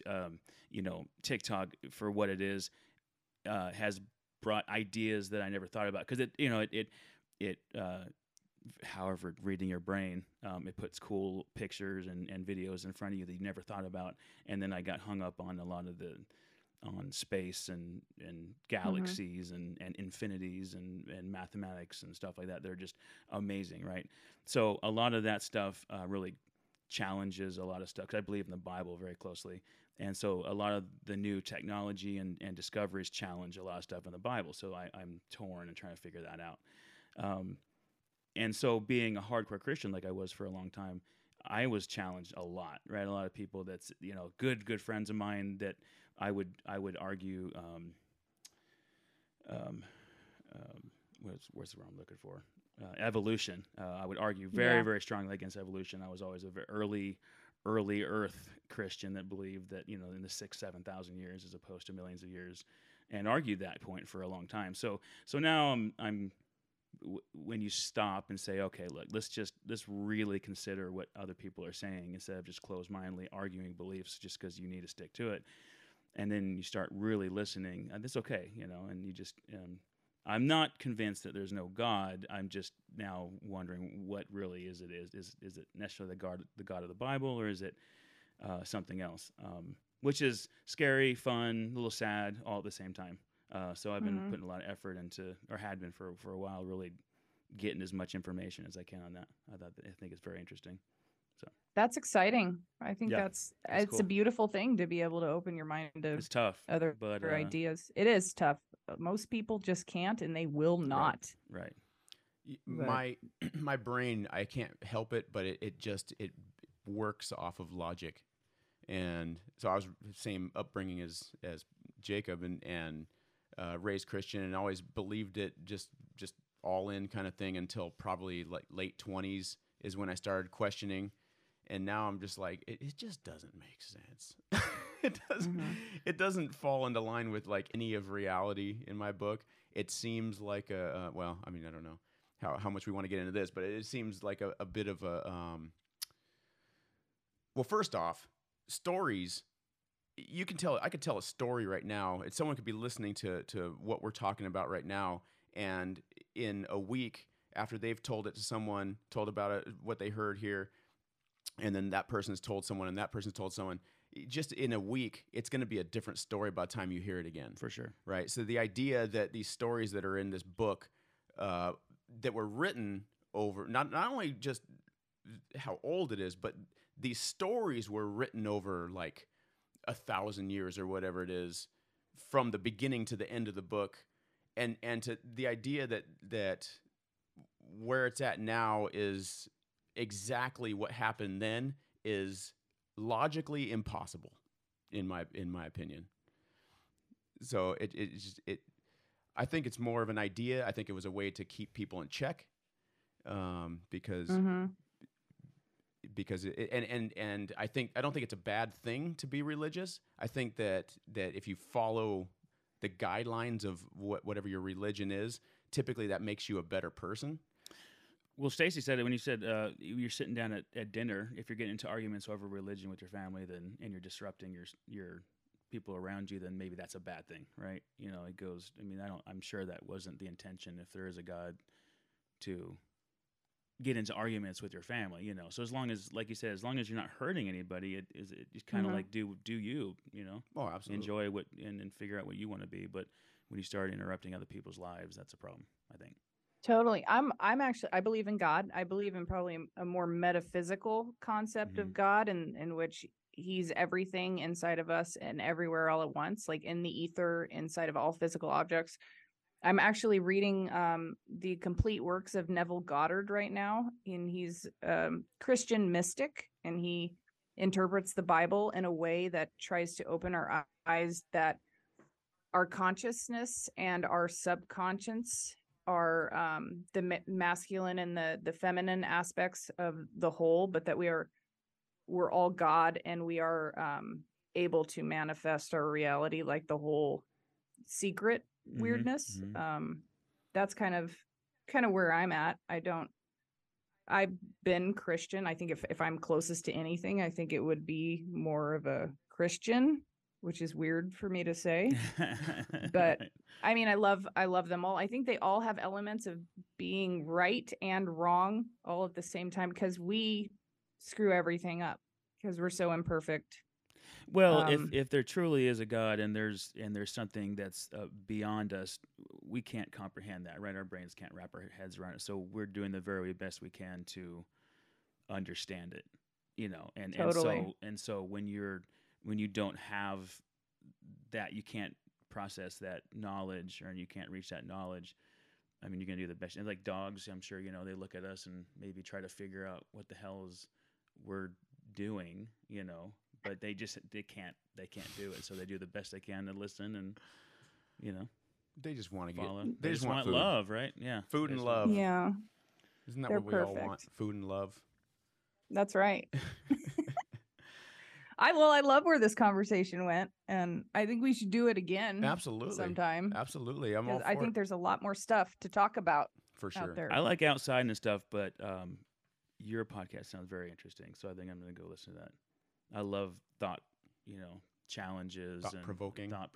Mhm. situations and exercises and stuff. That's super cool to me. Well, maybe next time I'll bring my book of ethical dilemmas, and we'll run through some of those and give our insight into what the right thing would be to do. There you go. That's always Ethical fun. dilemmas. There's a game called. Never mind. I can't remember. I don't know enough about it, but where you have to choose one or the other, and they're both like. Like Would You terrible. Rather? Yeah, Would You Rather? That's what I'm thinking of. Yeah. And Yeah. so that's a good game too. That's a good drinking game. But I digress. I love it. So are you? We can probably start getting this thing wrapped up if you want. Are you? Have you ever been backpacking? No, never like a legit long-term backpacking, like a day trip. Yeah, but I would like to experience some like real like mountaineering, doing a real trip that's overnight. But with kids Yeah, that's hard. and dogs, you just Yeah. can't really get away sometimes. So Well- no, but I'd love to. Well, if you, I've been throwing this extending this invitation out to everyone. But if you're looking for something to do in August, we're going to do a 4 or 5 day backpacking trip. It's going to be in the Sierras somewhere. Oh no, I'm sorry, I already decided where. It's going to be in Tahoe, which is cool. I used to, Cool. I lived in Tahoe for like a year, but there's some pretty cool. There's lakes everywhere, and it's all mountains, and Yeah, it's gonna be cool. so anyway, if you're looking for something to do, you're welcome to come along. And I have another female that she's actually my CPA, Nicole. Shout out, Hey, Nicole. Elite Tax Partners in Temecula. Yeah. She wants to go, but she also doesn't want to be the only girl. So Yeah. Anyway, if you ever decide you want to go, let me know. I'll let her know, and then maybe she'll actually go. Yeah. It's gonna be fun. Yeah, for sure. I'll put it out there into the universe. That's right. Put it out there. Absolutely. Cool. Well, it was great chatting with you guys. Thanks for being on Fringe with Benefits, and I can't wait to see your show. More episodes. Yeah, no, Do it's more. exciting. And thanks for joining us. It gave us a cool thing to talk about today, for sure. Sweet. Yeah, it's good. Thanks, good finally guys. meeting you in person, and thank you for contributing to the Never Inside Theory. We'll chat soon. All right. Sounds good. Thanks, Stacy. Thank you. Thank you. Bye.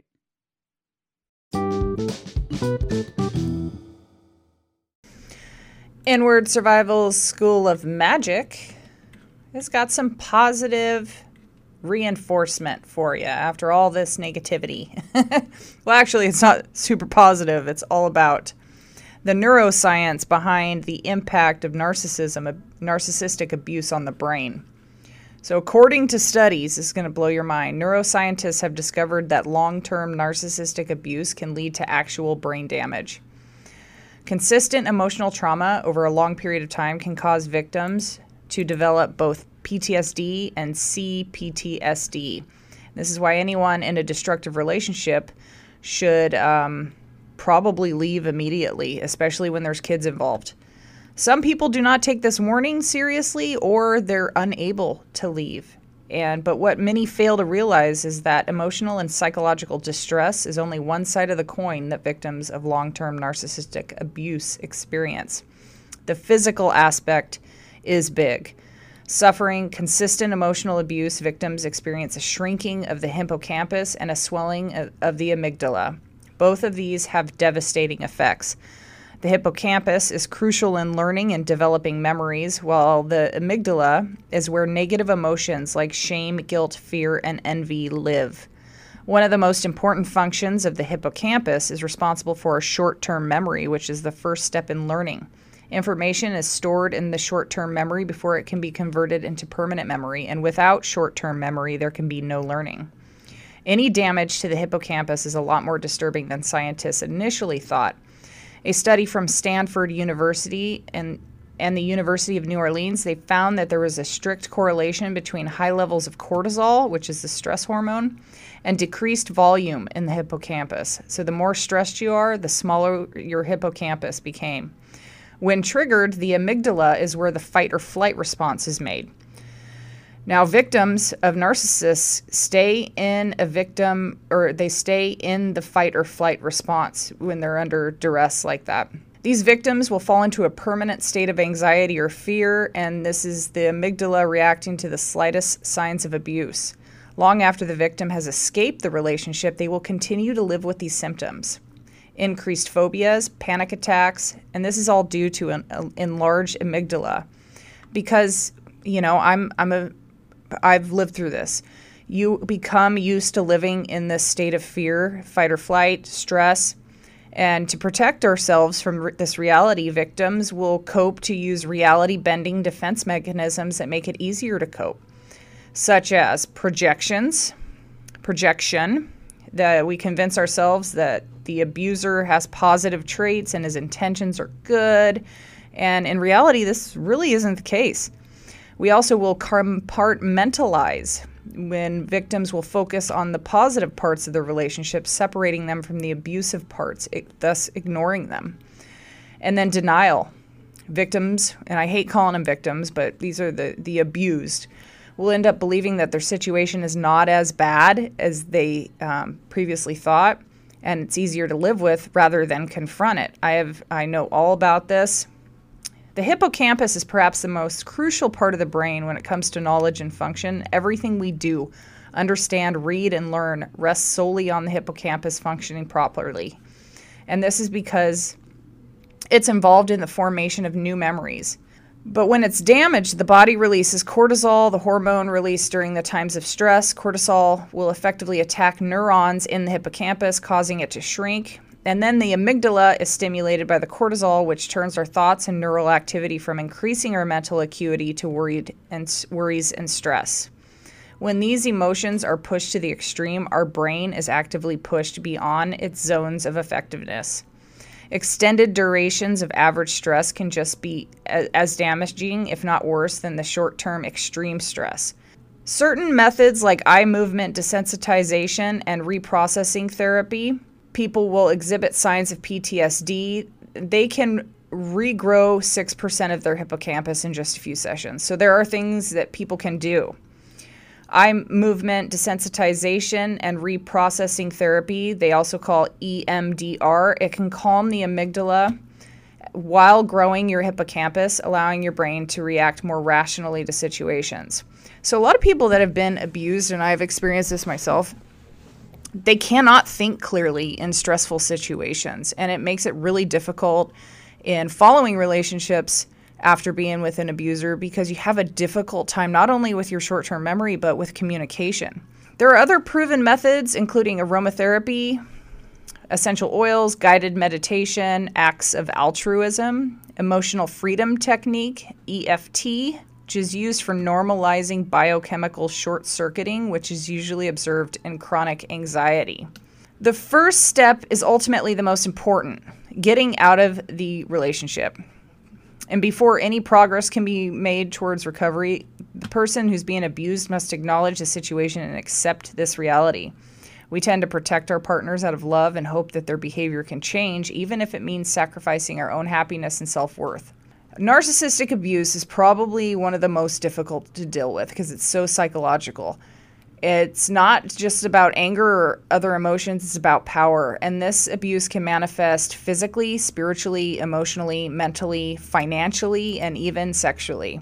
And in many cases, the victim isn't even fully aware of the abusive dynamic of the relationship. And this is because narcissists understand the art of manipulation more than most people and can convince even the most abused partners that the fault of every fight is on their hands.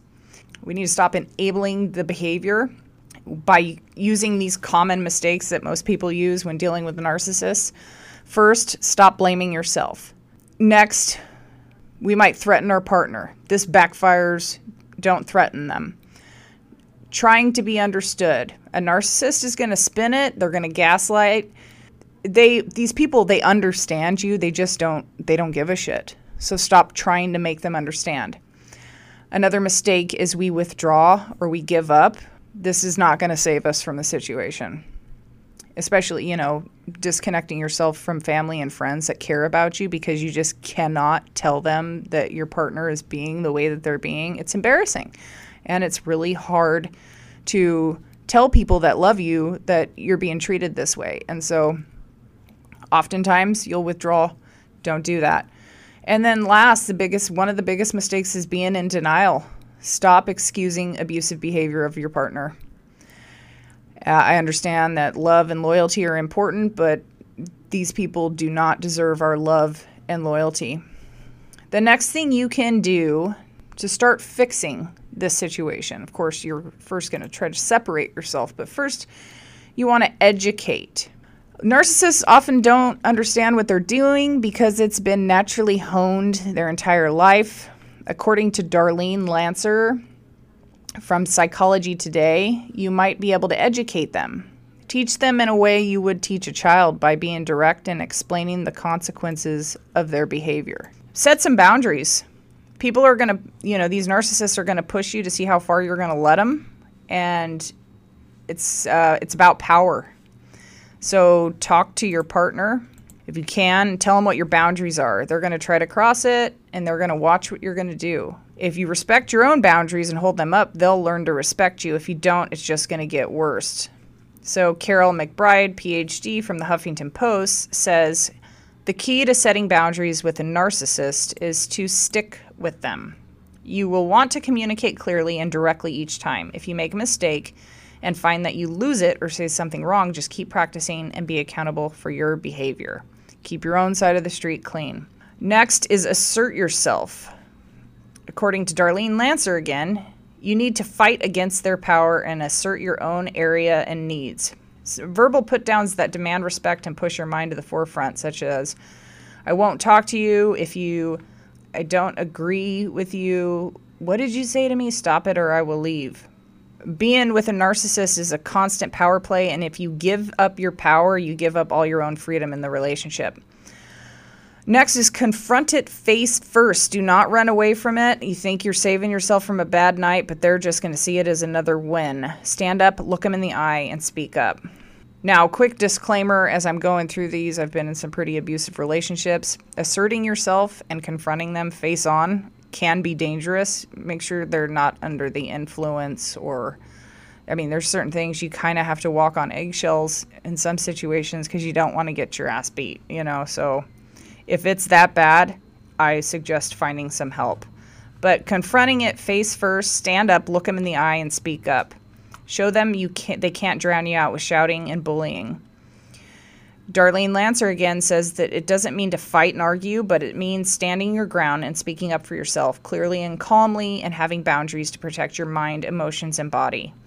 And then worsen your consequences. After you've set these boundaries and you've been assertive and they keep crossing it, stick to the consequences. Consequences start to matter when things start affecting them personally. PhD Timothy Legg said, why would the consequences matter to them? Because someone with a narcissistic personality typically starts to pay attention when things start affecting them personally. Make sure it's not an idle threat. Carry out the consequences. Strategize is the next one. You're in a constant war for power until one of you wins when you're in this kind of relationship.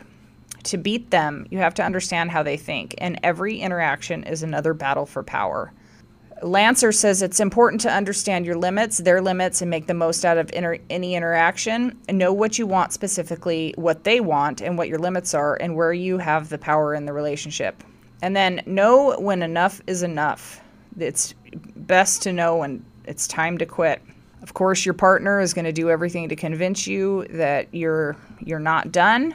If you need support, seek therapy, figure out how to move forward without the partner involved. You do not need to stick it out with them. It's your life. Don't waste it. They don't own you. Licensed clinical psychologist Diane Grand, PhD, says a narcissist will only change if it serves his or her purposes, so save yourself the trouble and prioritize your own happiness and sanity. In many cases, you might not have a choice, so when you do, get out now. I think that's really important. A lot of us get wrapped up in relationships, whether it's with a friend or a romantic partner, that they're just not reasonable. They don't listen. They're abusive in more ways than one. They will try to smut you up. Just don't be afraid. Do what's right for you and protect yourself. And if you have kids, then most importantly, protect your kids from this type of abuse, because it will carry on with them for the rest of their lives if you don't do something about it now.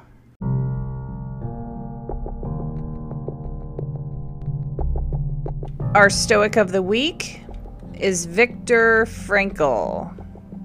And just like last week, we're going to go ahead and do one long quote instead of several. So let's give it a go. Viktor Frankl said, "Mental health is based on a certain degree of tension. The tension between what one has already achieved and what one still ought to accomplish, or the gap between what one is and what one should become. Such a tension is inherent in the human being and therefore is indispensable to mental well-being. We should not then be hesitant about challenging man with a potential meaning for him to fulfill. It is only thus that we evoke his will to meaning it from its state of latency. I consider it a dangerous misconception of mental hygiene to assume that what man needs in his first place is equilibrium, or, as it is called in biology, homeostasis, i.e., a tensionless state. What man actually needs is not a tensionless state, but rather the striving and struggling for a worthwhile goal, a freely chosen task. What he needs is not the discharge of tension at any cost, but the call of a potential meaning waiting to be fulfilled by him." Have a great week. Do not be in a tensionless state.